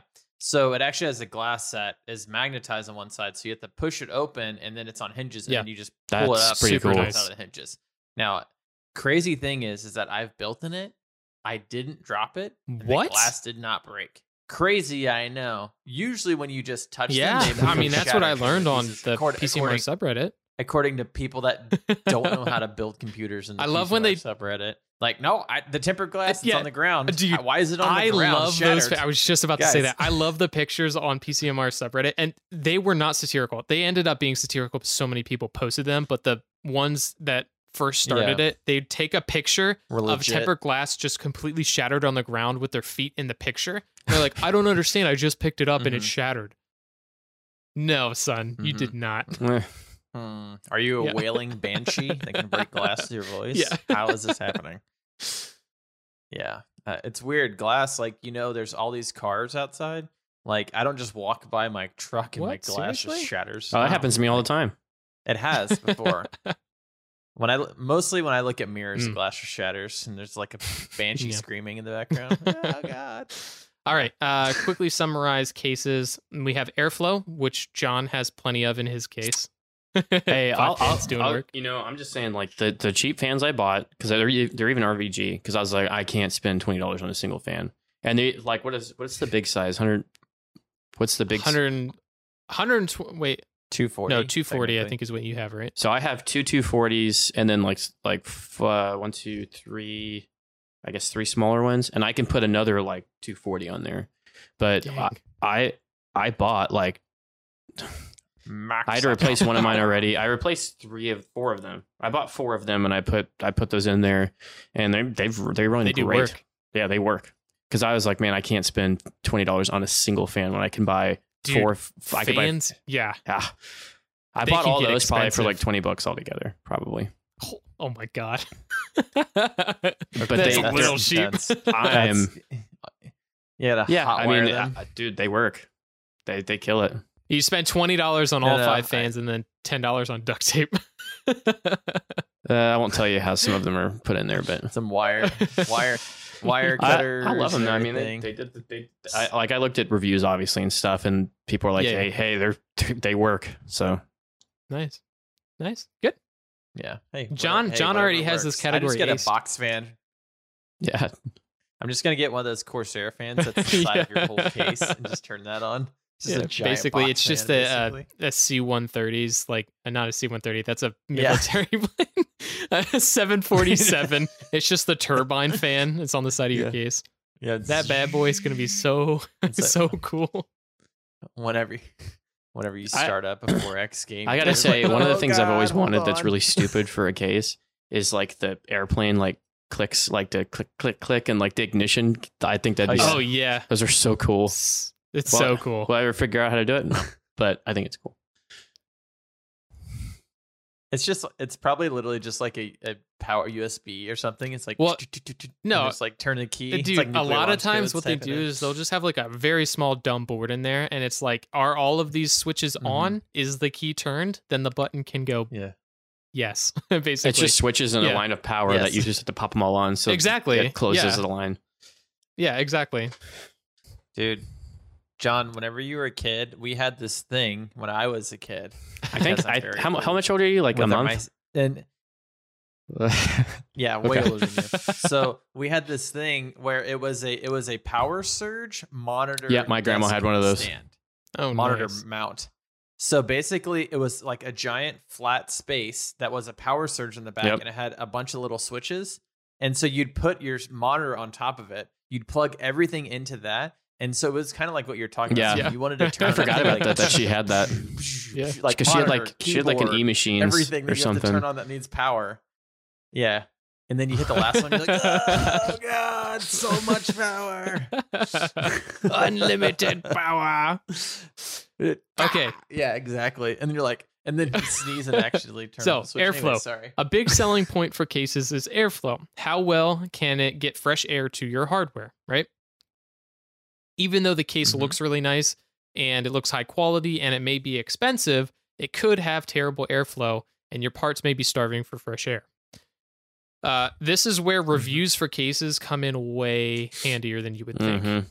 Because until people get the cases in their hands and they can test them and put out reviews for them, you have no idea how well that performs. We have seen time and time again from big, well-known manufacturers that have been making cases for 20 plus years. They will put out a new case and it has the worst airflow. A case that's 20% of that price, because high end cases are like $100, so a case is like $30 or whatever, could have way better airflow than that case. I don't want to pick on Lian Li because they do make good cases, but they did have a case come out recently that was labeled as high airflow, and the front panel was like mesh. It had like holes punched in the metal. It starved the fans. Like the fans could not bring in enough air, so they actually discontinued it. Like they sent it out for reviews. It got absolutely crapped on for reviews. I think only like 900 cases left the factory or whatever, and they pulled it. And what they did was there's science that goes into airflow through like material, right? What they did was they found that they had the holes too small, and the space in between, the holes were too big, and the space in between each hole was too wide. So they like basically had to shrink and increase and move around the holes and how close they were. Like there was science that went into it, and they then like reproduced the new cases and sent them out to reviewers again, and people were like, it's night and day. Like this is like 10 degrees cooler now. So even though it could come from Lian Li, who's been in this game for 20, 30 years, they still put out duds every once in a while. So reviews are super important. I'm looking at them on Amazon just to see, and it seems like the thing is to have like triple fans in the front. Like almost all the cases have triple fans in the front. And a lot of these cases have 4 fans in them already. Like a lot of them do. Yep. Yeah, it's a huge selling point, especially when they can get RGB in that picture on Amazon. I'm like really intrigued about this right-sided panel. Right-sided look through upside down case. After the show, I will show you some pictures, and to me it looks hideous, but I know you. It sounds awful, but to me, I'm very excited because it sounds like something I would like, because I'm like, this is wrong. I mean, you talk nonstop about actually wanting to see the inside of your computer and how interested you are in RGB, spending the money on RGB, like you're very interested in it. So I can see how this would definitely be a good buy for you. Benefit? Yeah, I would need everything RGB, and I want a full clear case. I want it to look like those old N64 controllers. Hey, just get Alienware. They already have pre-built cases that are like, have everything in them. Perfect. You're welcome. Yeah. And the start button is an alien head. Anyway. Oh, true. That's sold. So it's worth easy $600. Okay, finishing up cases. The more you pay does not equal better, right? Just looking at the airflow. What? Really expensive cases could have really bad airflow. Okay. Stuff like that, So reviews come in super, super handy with cases. Even companies that have been in the industry for years can put out duds. I've used cases from a bunch of different companies and a bunch of different builds, and the quality was all over the place. There are some cases that were like $30 to $40 that I felt were built and looked better than $100 cases. So it does come down to personal preference, but then also if you're experienced with building in cases and you have to build a lot of computers for people, there are certain cases that you will end up going towards. Because I've had a lot of bad experiences building in cases. I know you guys hate building in cases because you guys have bigger fingers than I do, and you guys only build in full tower cases because it's just easier for you. Well, I mean, quite honestly, I had experience with this one case, but I agree with... I thought you were going to say you have experience handling small things. Well, I mean, micro isn't small anymore, Joe. It's called micro, and it's fully functional. It's fully operational. We're almost fully operational. No, yes, me personally, I honestly haven't built in too many cases. I mean, I've built a lot of other people's computers, and other than the fact that the little pens on the motherboards that I constantly complain about, and guess what? Everyone else complains about. Cough, cough. Every motherboard manufacturer in existence. Yeah, no one likes that. I just like having more room, even though every time I move my computer, I regret. Big regret. I'm like, this is so heavy. Yeah, seriously. Oh God. Now, granted, I have a lot of garbage in my computer. Like, I spend too much money on it. Yeah. I picked it up the other day to put in that new hard drive. I swear to God, that thing is 50 pounds almost. I'm not kidding you. In my case, it is like picking up a small adult. It's very small. It's dense. It's dense. Like a small child. The case is metal. The 3080 is massive. It's got way more on it. Oh, I have that. You have a 3080? Did that happen while you were gone? Yeah. Oh yeah. My 1080 was right. My 1080 Ti was on its way out. It was starting to artifact, so I quickly sold it off to some dude and probably gonna mine it. I don't care what he does with it. And then I got a 3080 in the Newegg bundle. Newegg bundle. Yeah. Nice. It was a Newegg bundle on Newegg called? Shuffle. Yeah. Shuffle. Okay, I don't know what any of that is, but Yeah. okay. Yeah. Oh, yeah. So we'll I'm still waiting for my friend Anyways. to let me know when his EVGA Q pops for the 3080. Oh wow. And he has been on it for a year now. Yeah, they forgot about him. That's pretty bad. Yeah, there's other ways to get cards. So yeah, for MSRP. We'll They're talk about that. wait, we can sell that for way more. Okay, we'll talk anyway, about it. Yeah. cases can get really expensive and heavy and whatnot. But the whole summary for cases is do your research. This is all personal preference, basically. And so you just need to make sure that the case that you buy and keep for the next 5 to 10 years is going to be what you want. Moving on, power supplies, which is super fun. This is also in episode 67. Form factor also goes along with cases and motherboards, follows the same kind of thing. ATX is the most common. And then you also have SFX, which stands for small form factor. So pretty easy there. If you are getting an SFX power supply, a small form factor power supply, chances are you are diving into a small ITX build, and you need to know what you're doing at that point. Yeah. 95 to 98% of people are going to get an ATX case or an ATX power supply. Well, it's like chances are you're not listening to this episode to figure that out. Right. Figure out what that is. Yeah. So, I mean, that's really the only thing you need to know about power supply form factors is it's going to be ATX, which means it'll fit in your case. Yeah. Most likely. Then the next thing is cabling. Now, to make your life easier, you can get power supplies where the cables are fully modular and can all be unplugged, right? That way you don't have to if you don't need a cable, you don't have to plug it in, and it makes cable management on your case way easier. There are two different variations to this that you need to know of. Fully modular, which means every single cable that plugs into it can be pulled out, and then semi-modular, which means some of them can be plugged out. The ones that cannot be unplugged are your CPU and your motherboard, because every single computer will need both of those plugged in no matter what. Yeah. GPU, hard drives, all that stuff. It can all be unplugged because you could have an M.2 SSD, which runs off your motherboard, which means it gets power from the motherboard cable that you already plugged in. So I know that it's more expensive to do that, but more expensive to do what? I really wish that in the fully modular versus semi. I wish there was just like a rule. They're like, hey guys, after 2022, everything has to be fully modular. Like, there's no reason to not have everything be fully modular. From a manufacturing standpoint, it's not going to happen. Way more expensive to do modular. Yeah. Oh, okay. Well, that makes sense.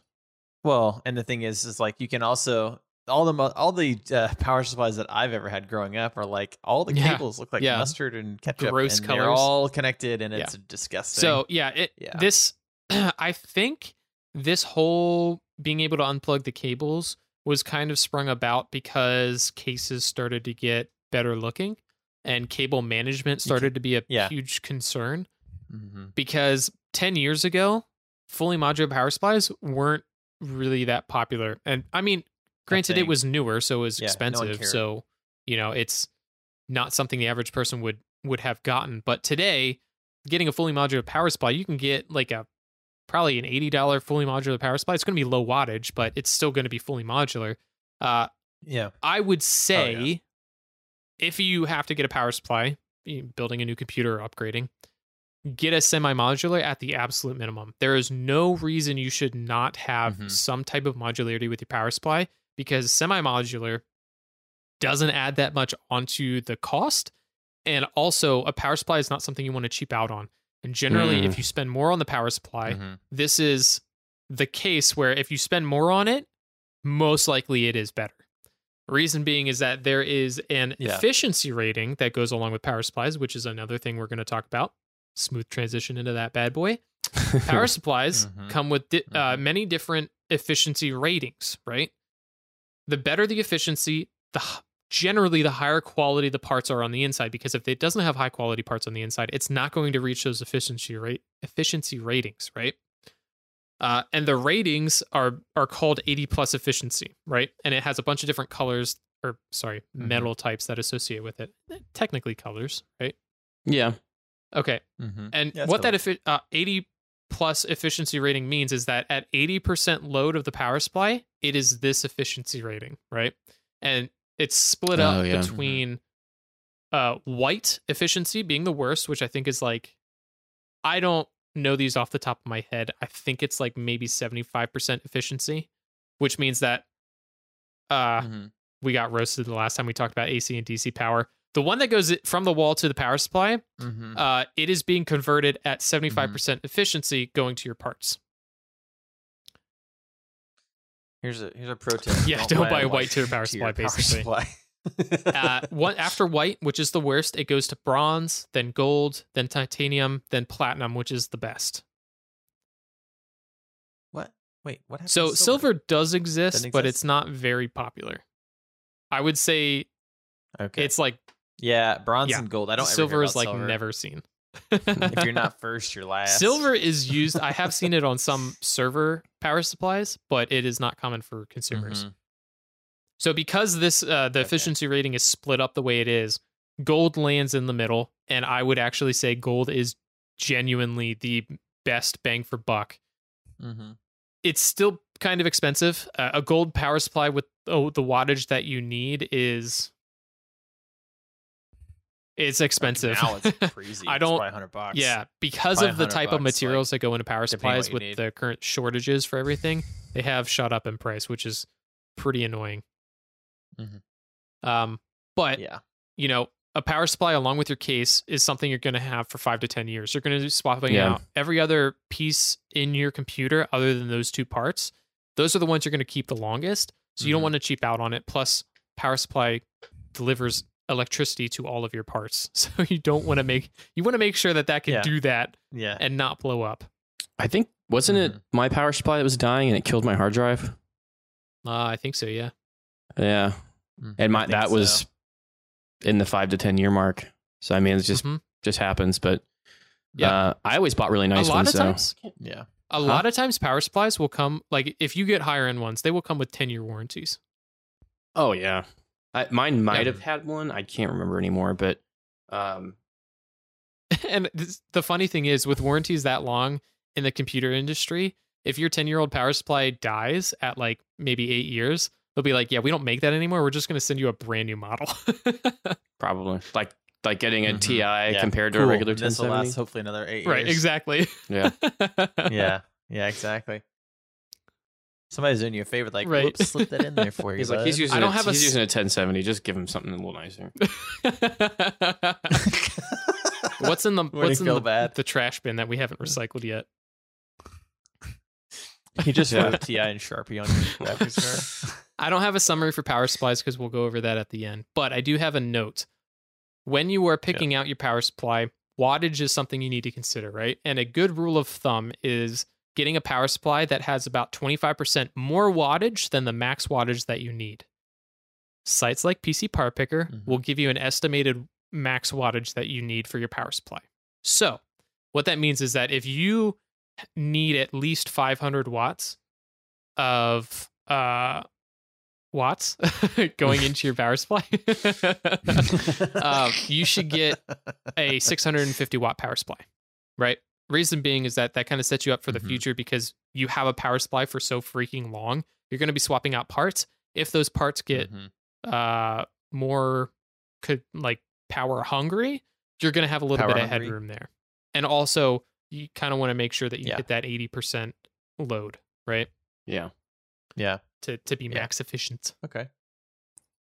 So that's power supply. So we'll Efficiency. summarize that at the end. Storage here is pretty quick because a lot of this we already talked about.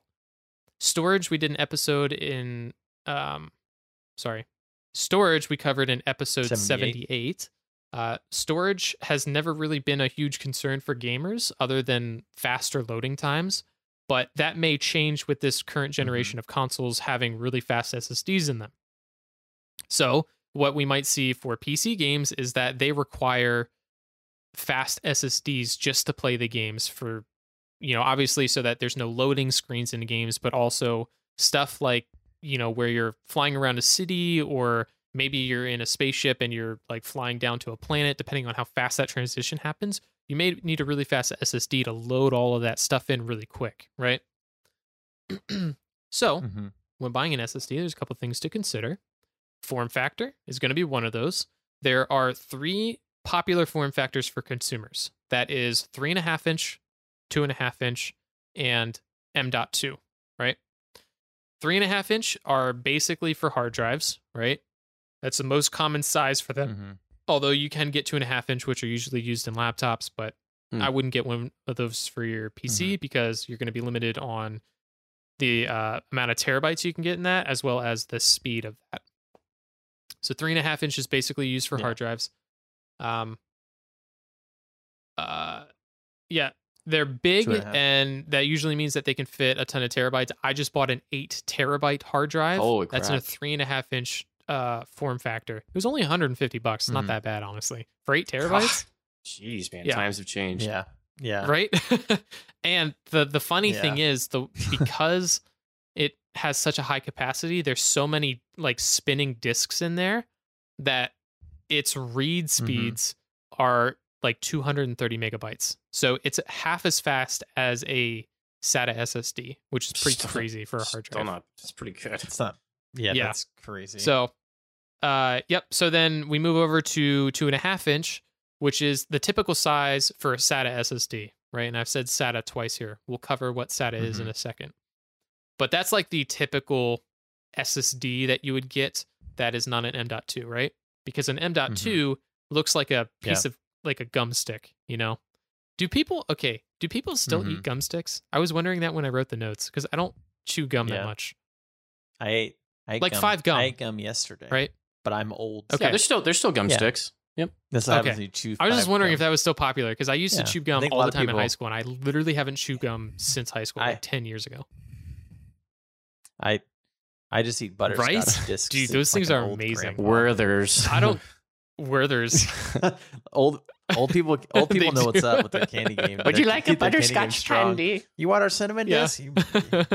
Hell yeah, I do. You kidding me, Grandma? Hand me the sewing tin. I I'm know hungry. who you are. Yeah, exactly.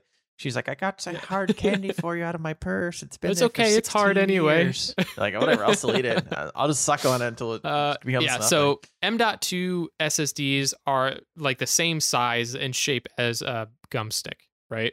So that's like a nice way that you could figure out which ones are which.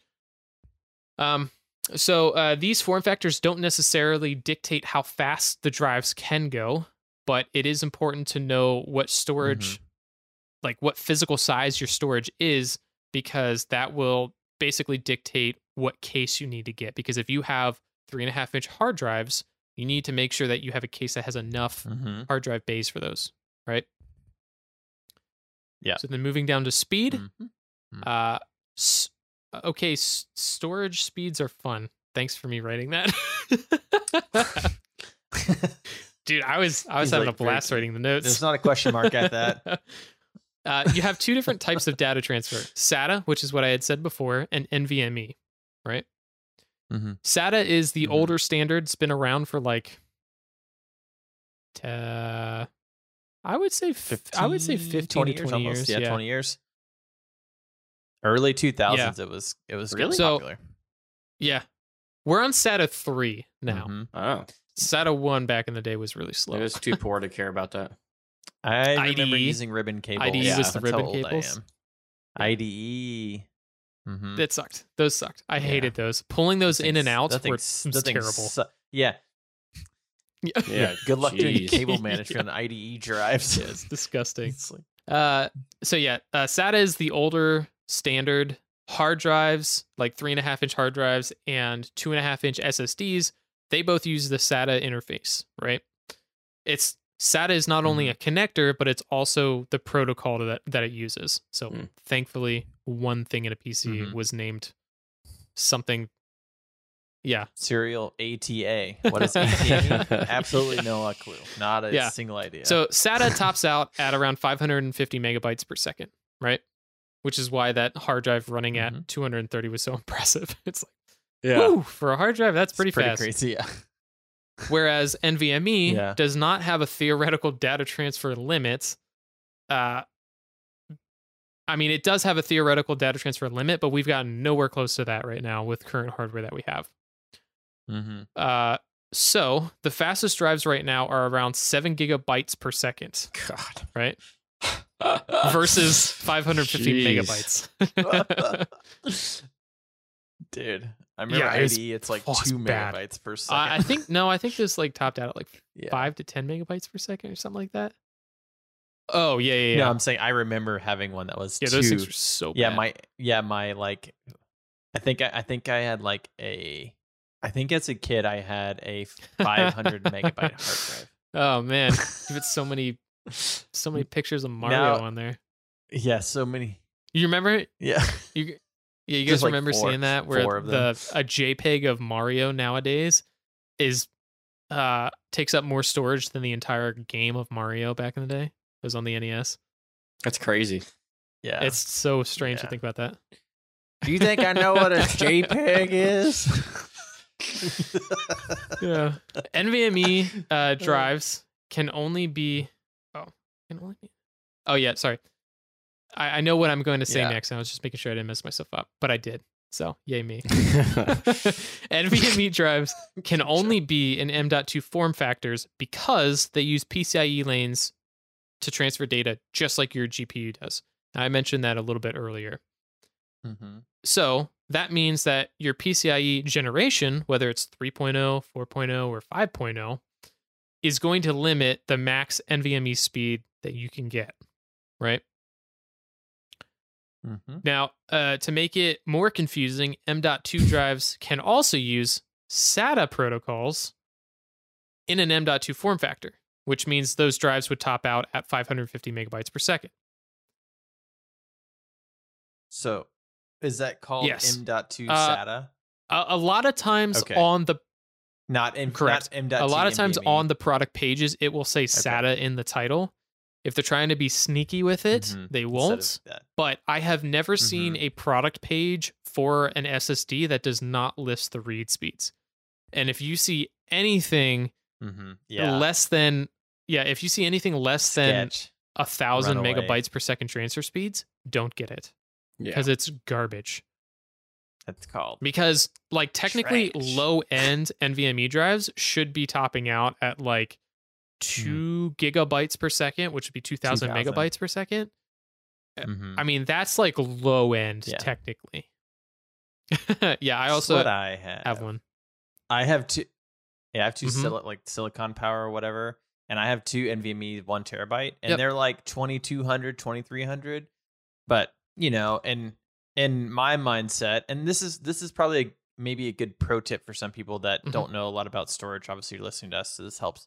Is that if you have to choose the difference between buying an SSD, like a SATA SSD or an NVMe drive, because realistically, price is not too much of a difference right now anyways. If you have the NVMe slots or the M.2 slots, even if you got a low-end NVMe drive, say it's like 22,000 to 2,500 megabytes per second, that's still 5 times faster than the fastest SSD you can get.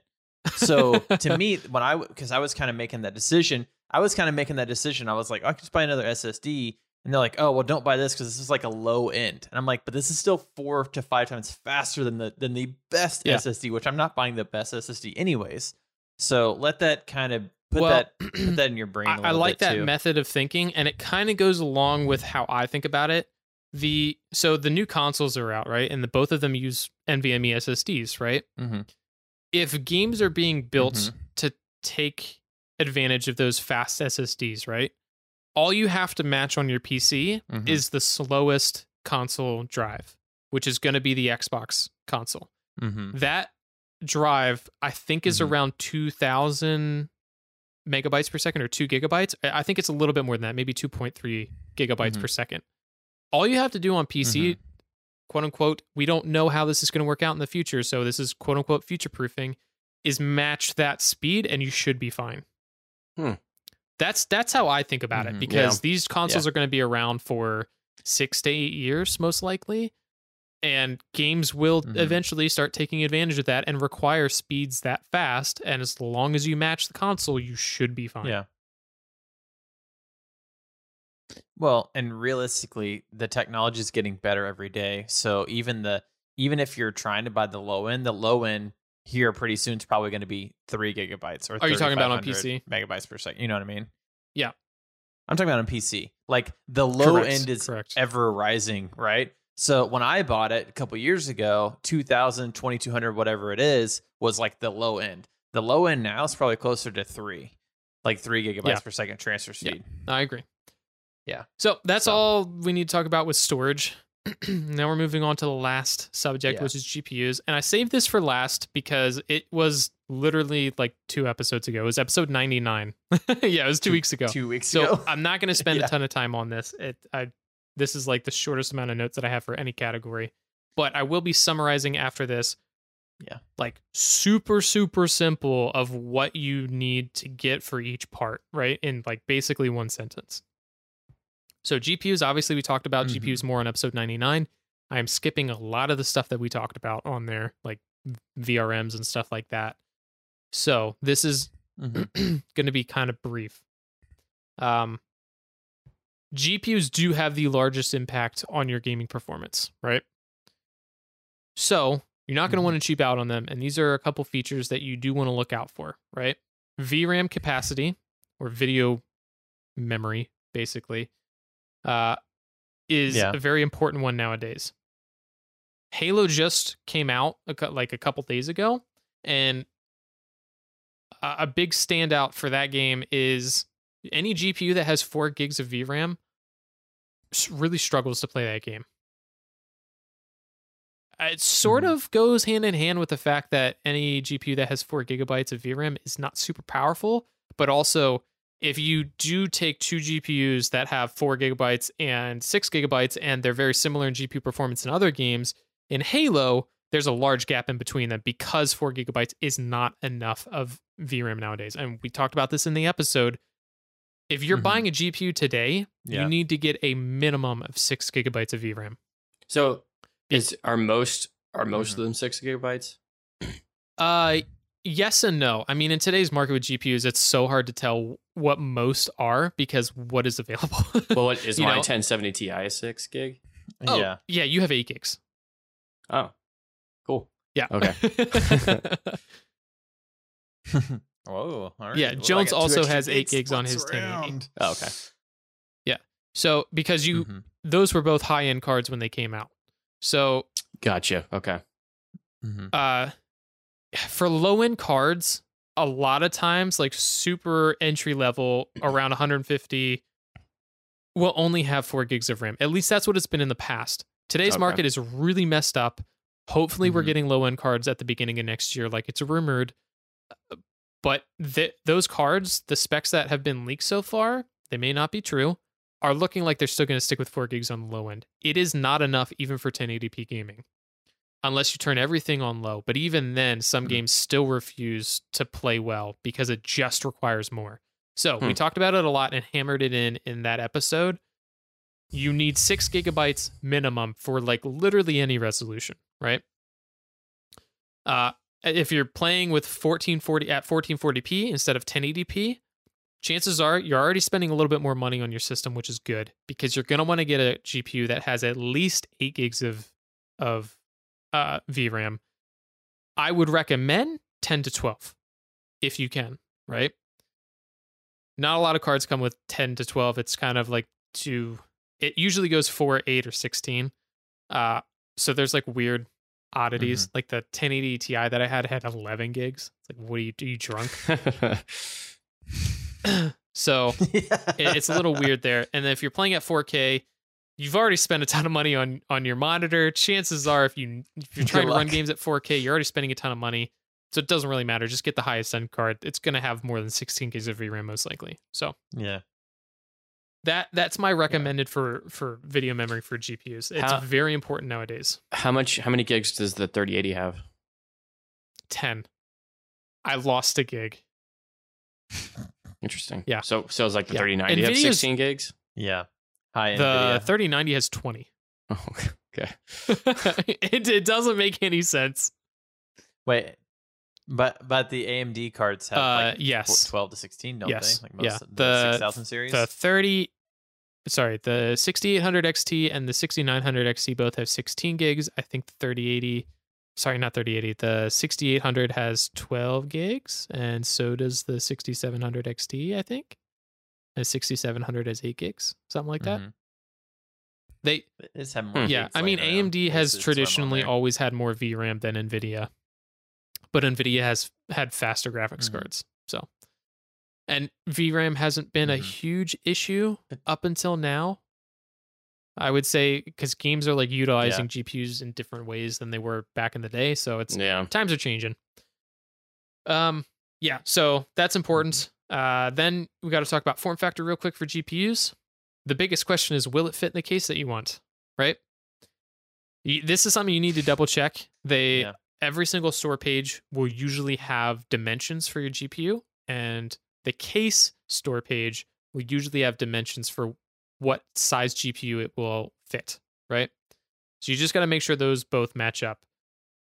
Some high-end GPUs have become super massive, like disgustingly huge. I am surprised that the PCIe slot can support them. Now, obviously, you screw it into the side of the case, but it's still a lot of weight hanging on that thing. Yeah. Yeah, exactly. People people support that because they start to sag. It's like Goku.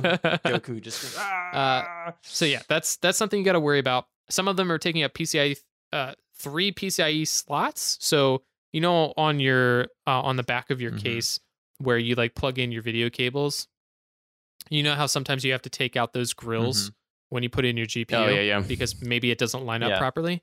Those are called PCIe slots, at least on your case, and there are some GPUs that are taking up 3 or more of those. They're that thick. Yeah, John, that's how big the 3090 is. Man. It takes up like on most GPUs, slots. It's crazy. It's like a big sandwich. So, for example, really John, you don't know this story, right? Because you had toned me out for the past 6 months, right? You weren't we were fighting. We were fighting. So when I got my 3080, I didn't think about how big it was. I was like, oh, it's triple fans. I had a triple fan in my case before with my 1080 Ti. I'm fine. I got it. I went to go put it in my case, and it didn't fit. Lengthwise, it was too long. It went from hitting the back of my case where you plug in the display connectors to hitting the front of my case where my fans are. Oh my gosh. So I had to take out the front intake fan to be able to fit it in there. And I was like, there's no way that I upgraded my GPU to 3080, which is known to run very hot, and I'm not going to have a fan there. So I just crossed my fingers and I bought a slim fan, which is about half the thickness of a normal fan that you would get for your case. And that bad boy slips in there. I'm not joking. 0.5 millimeter between the fan blade and the end of my GPU. I'm not joking. I have a picture on Discord, but it's way too far up there. So I'll just post it again. I'm telling you, that distance between those two scares the crap out of me. Hey, that's premium cooling though. In between. Premium cooling. Yeah. So that's something that you have to consider when you know that there's a case that you want. Make sure that not only your CPU cooler, because we didn't talk about that, but also your GPU will fit. Those are two concerns. Gotcha. And then the last thing about GPUs is, unlike with CPUs where you can like kind of dictate core count of like what kind of performance it's going to have, GPUs, you can't necessarily do that you can use teraflops as a kind of determining factor, but there's some weird scaling that happens. Like teraflops between generations and between manufacturers is not 1-to-1. So like, you know how something that a lot of viewers might know of, like when the Xbox One X came out, they're like, oh, it's 6 teraflops of performance. It's like high end, whatever. Like, exactly. It's just a number, right? But cool. It's like a theoretical performance of the GPU. A 6 teraflop AMD and a 6 teraflop NVIDIA may perform a little bit differently. It's not 1-to-1. So that's not a good way to gauge performance. So we can't necessarily tell you, get a 6 teraflop GPU or whatever. Yeah. The best rule of thumb that Jones and I kind of figured out, we talked about this a long time ago. I don't even think he remembers. We talked about it in our monitor episode.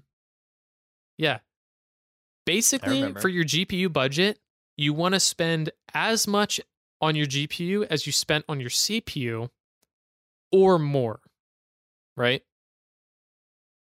But that doesn't necessarily apply to today as it did back then. As much you're going to spend as much on your GPU as you are on your CPU. The reason we say that is a mid-range CPU, a good bang for buck, is between like $200 to $300, right? That's like where we would say, like, okay, with that, you're definitely good for gaming, right?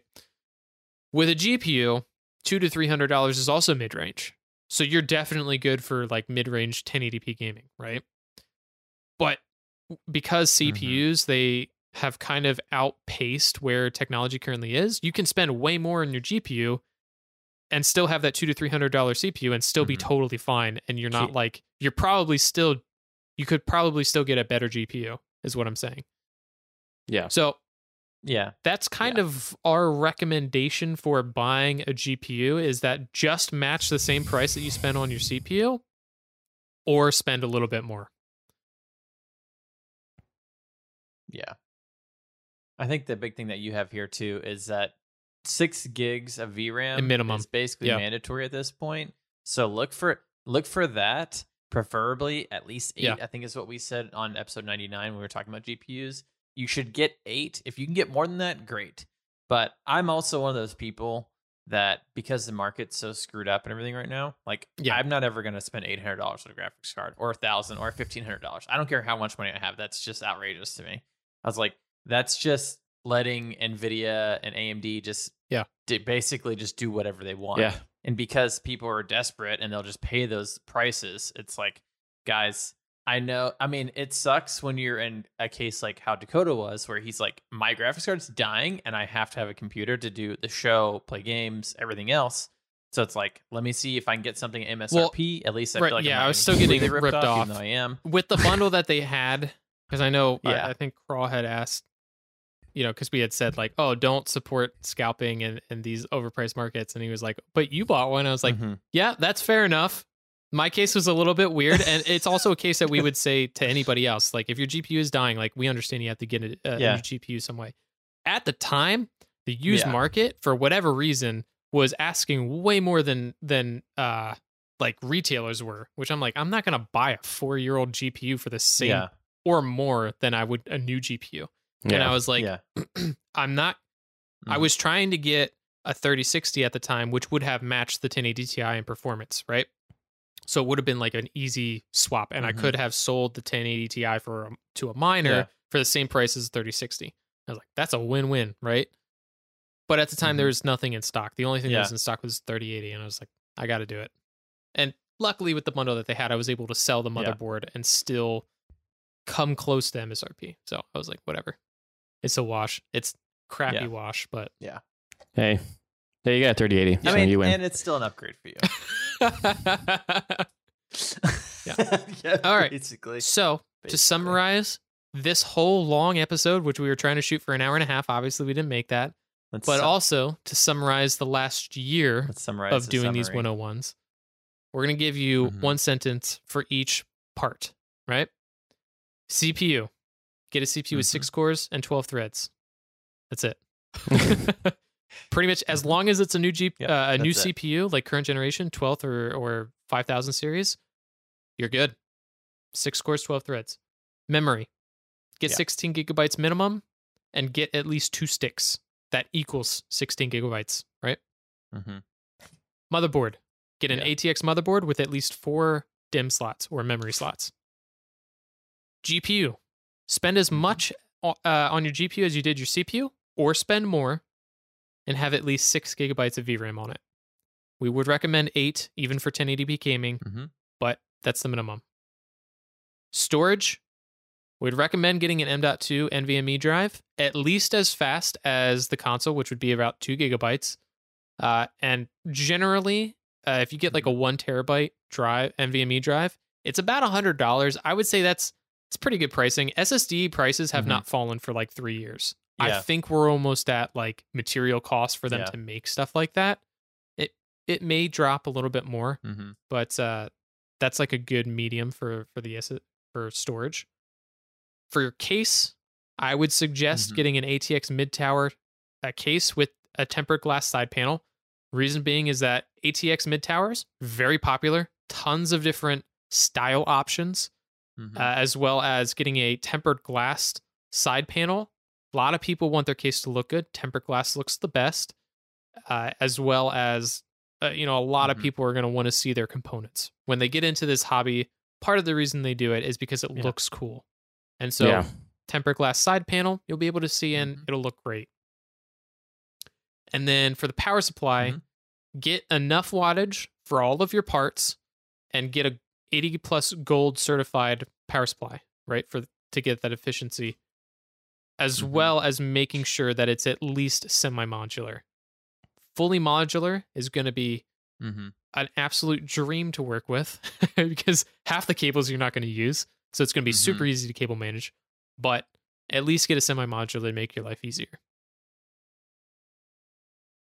Yeah, and as Dakota was saying before too, and I totally agree with them, because the power supply is something you're going to keep for multiple upgrades, usually 5 to 10 years. Invest in your power supply. Hey, if you have to spend another $20-$30 to get it fully modular, it's just going to make you rebuilding your case and your system that much easier in the future. You'll be like, oh, thank God I spent the extra $20. They're not that bad anyway. I mean, like, might as well. Exactly. Yeah. So that is all we have for the 101s. I think we have a couple more that we want to do next year, but it's not about each individual part. I think we have some other ideas for that. And plus, we have a ton of other series for season 3. So stay tuned for all of that. Yeah.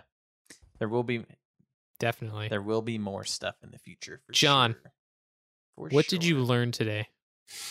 I learned a lot because like I learned a lot of the stuff when we did them originally, but I kind of forgotten about the gold platinum rating because I still see that stuff and I'm still like, even after a while, it kind of, you lose it and you're like, oh, okay, it makes sense. And I always like hearing about the CPUs because that stuff confuses me. And I honestly, I didn't know about the graphics card stuff. Like I didn't know I had 8 gigs of RAM in this, or 8 gigs of VRAM. So that's cool to hear about that stuff because I play on 1440 if I can, and I only have 8 gigs. So I'm already like behind the curve on that. So yeah, but you play League of Legends. I don't even know if League of Legends plays at 1440. So you probably I know I tried to play Cyberpunk on 1440 and that it laughed at me. I can't even play on 1080. So I mean, whatever. But nobody can. Nobody can. You probably can with 3080. No. Yeah. No. You've it tried. Still runs like crap. Yes. It's still broken. So there's no hope. It's still, dude, it's a year plus and it still runs like garbage. Honestly, like those are the big ones. Like the graphics card's pretty big. And then the CPUs, it's always cool to hear about that stuff because knowing the nitty gritty is kind of hard to pick up. So it's good to get like the dumbed down versions. Yeah. I mean, all people have to do is just listen to this 2-hour and 13-minute podcast to figure out what they need. Easy. Yeah. Dumbed you down should version you should put a timestamp specifically is. for like the much. 1-minute version of each. Yeah. At the summary at the end. Yeah. We should. Yeah, we should. Yeah, I'm just going to basically. timestamp the summary at the end. If you want to skip ahead and not listen to 2 hours, here's the TLDR. 3-minute summary of what you needed to know. Mm-hmm, Yeah, exactly. YouTube and you skip. Yeah. Yes. Yeah. All right. Cool. Well, thank you, Dakota. It's much appreciated. John, do you want to Much do the outro? appreciated. Wait. Okay, Jones, do you want to do the outro? Okay. John, yeah, sure. I'll do the outro. It was deleted from our notes for some reason, but I'll do it anyways. So if you liked our show, you can go ahead and check us out on our website, pcmrcast.com. If you really like the show, you can go to patreon.com/PCMRcast. Throw us a few bucks there if you like this type of content. On our website, which I already mentioned, which is our name, blah, blah, blah. Scroll down at the bottom. You have links to all of our Twitch, Twitter, YouTube, Discord is the best way to get in contact with us because we're kind of obsessed and we're on there all the time. And there's tons of people that are more helpful than I am usually that are on there to help you with the questions and whatnot and entertain you and suck all of your time away. Shockingly. Yeah. The amount of people that will just randomly join Discord and then like, oh God, I've spent here all day. I've been here all day just sending messages and like random stuff. But yeah, that is good. And at the bottom of our website, there's also a little form you can fill out if you like the show or if you don't like the show. Just send us an email basically. And if you want us to read it on the show, we will definitely do that. Man, I feel overwhelmed because yes, thank you so much. Thank you, Dakota, for doing this because this is a metric crap ton of work. It has been a metric ton of work over the entire year because basically you spent 2 hours summarizing like 10, 14 hours of content again. And there's just so much stuff to learn with PCs. And it's always cool going back and like, you know, even the CPU one that we did, 3-4 weeks ago. I'm just like, oh man, it's a lot. It's a lot of stuff to remember. Most of this stuff. Well, dude, and I think thinking back, the motherboard and RAM episode was like one of the funniest episodes that we did. Like for just you and I, like laughing about it. Yeah. I think. Was John there for that one? Yeah, I think so. Yeah, 59. Yeah, I think he was still there. I think he was. Honestly, the case and power supply one was too. Yeah. Literally an episode that should not be funny at all. Yeah, was like one of the funniest. So episodes I mean, we had fun doing all of those episodes. Yeah. So that's true. Ourselves. We have fun doing all of our episodes, even the ones that are boring and that no one likes. Like every episode that I usually host. All right. Yeah. I'm just kidding. I love everyone and you guys mostly. Hi. And we're glad that John is back. He he tripped over his computer cable and he just like went into have you guys played Super Mario the one with the mirrors, the paintings? Mm-mm. Odyssey? When John tripped, he just like sunk through the floor into a different world. He just came back. Yeah, it just took me a while to find my way back. I think that's Super Mario 64. Yeah, exactly. Hey, wait, what did they say in Lord of the Rings? Not all who wander are lost. Is that what they said? I think they said no man can kill me. I'm not a man. I am no man. Is that what she said? No, she's like, I am no man.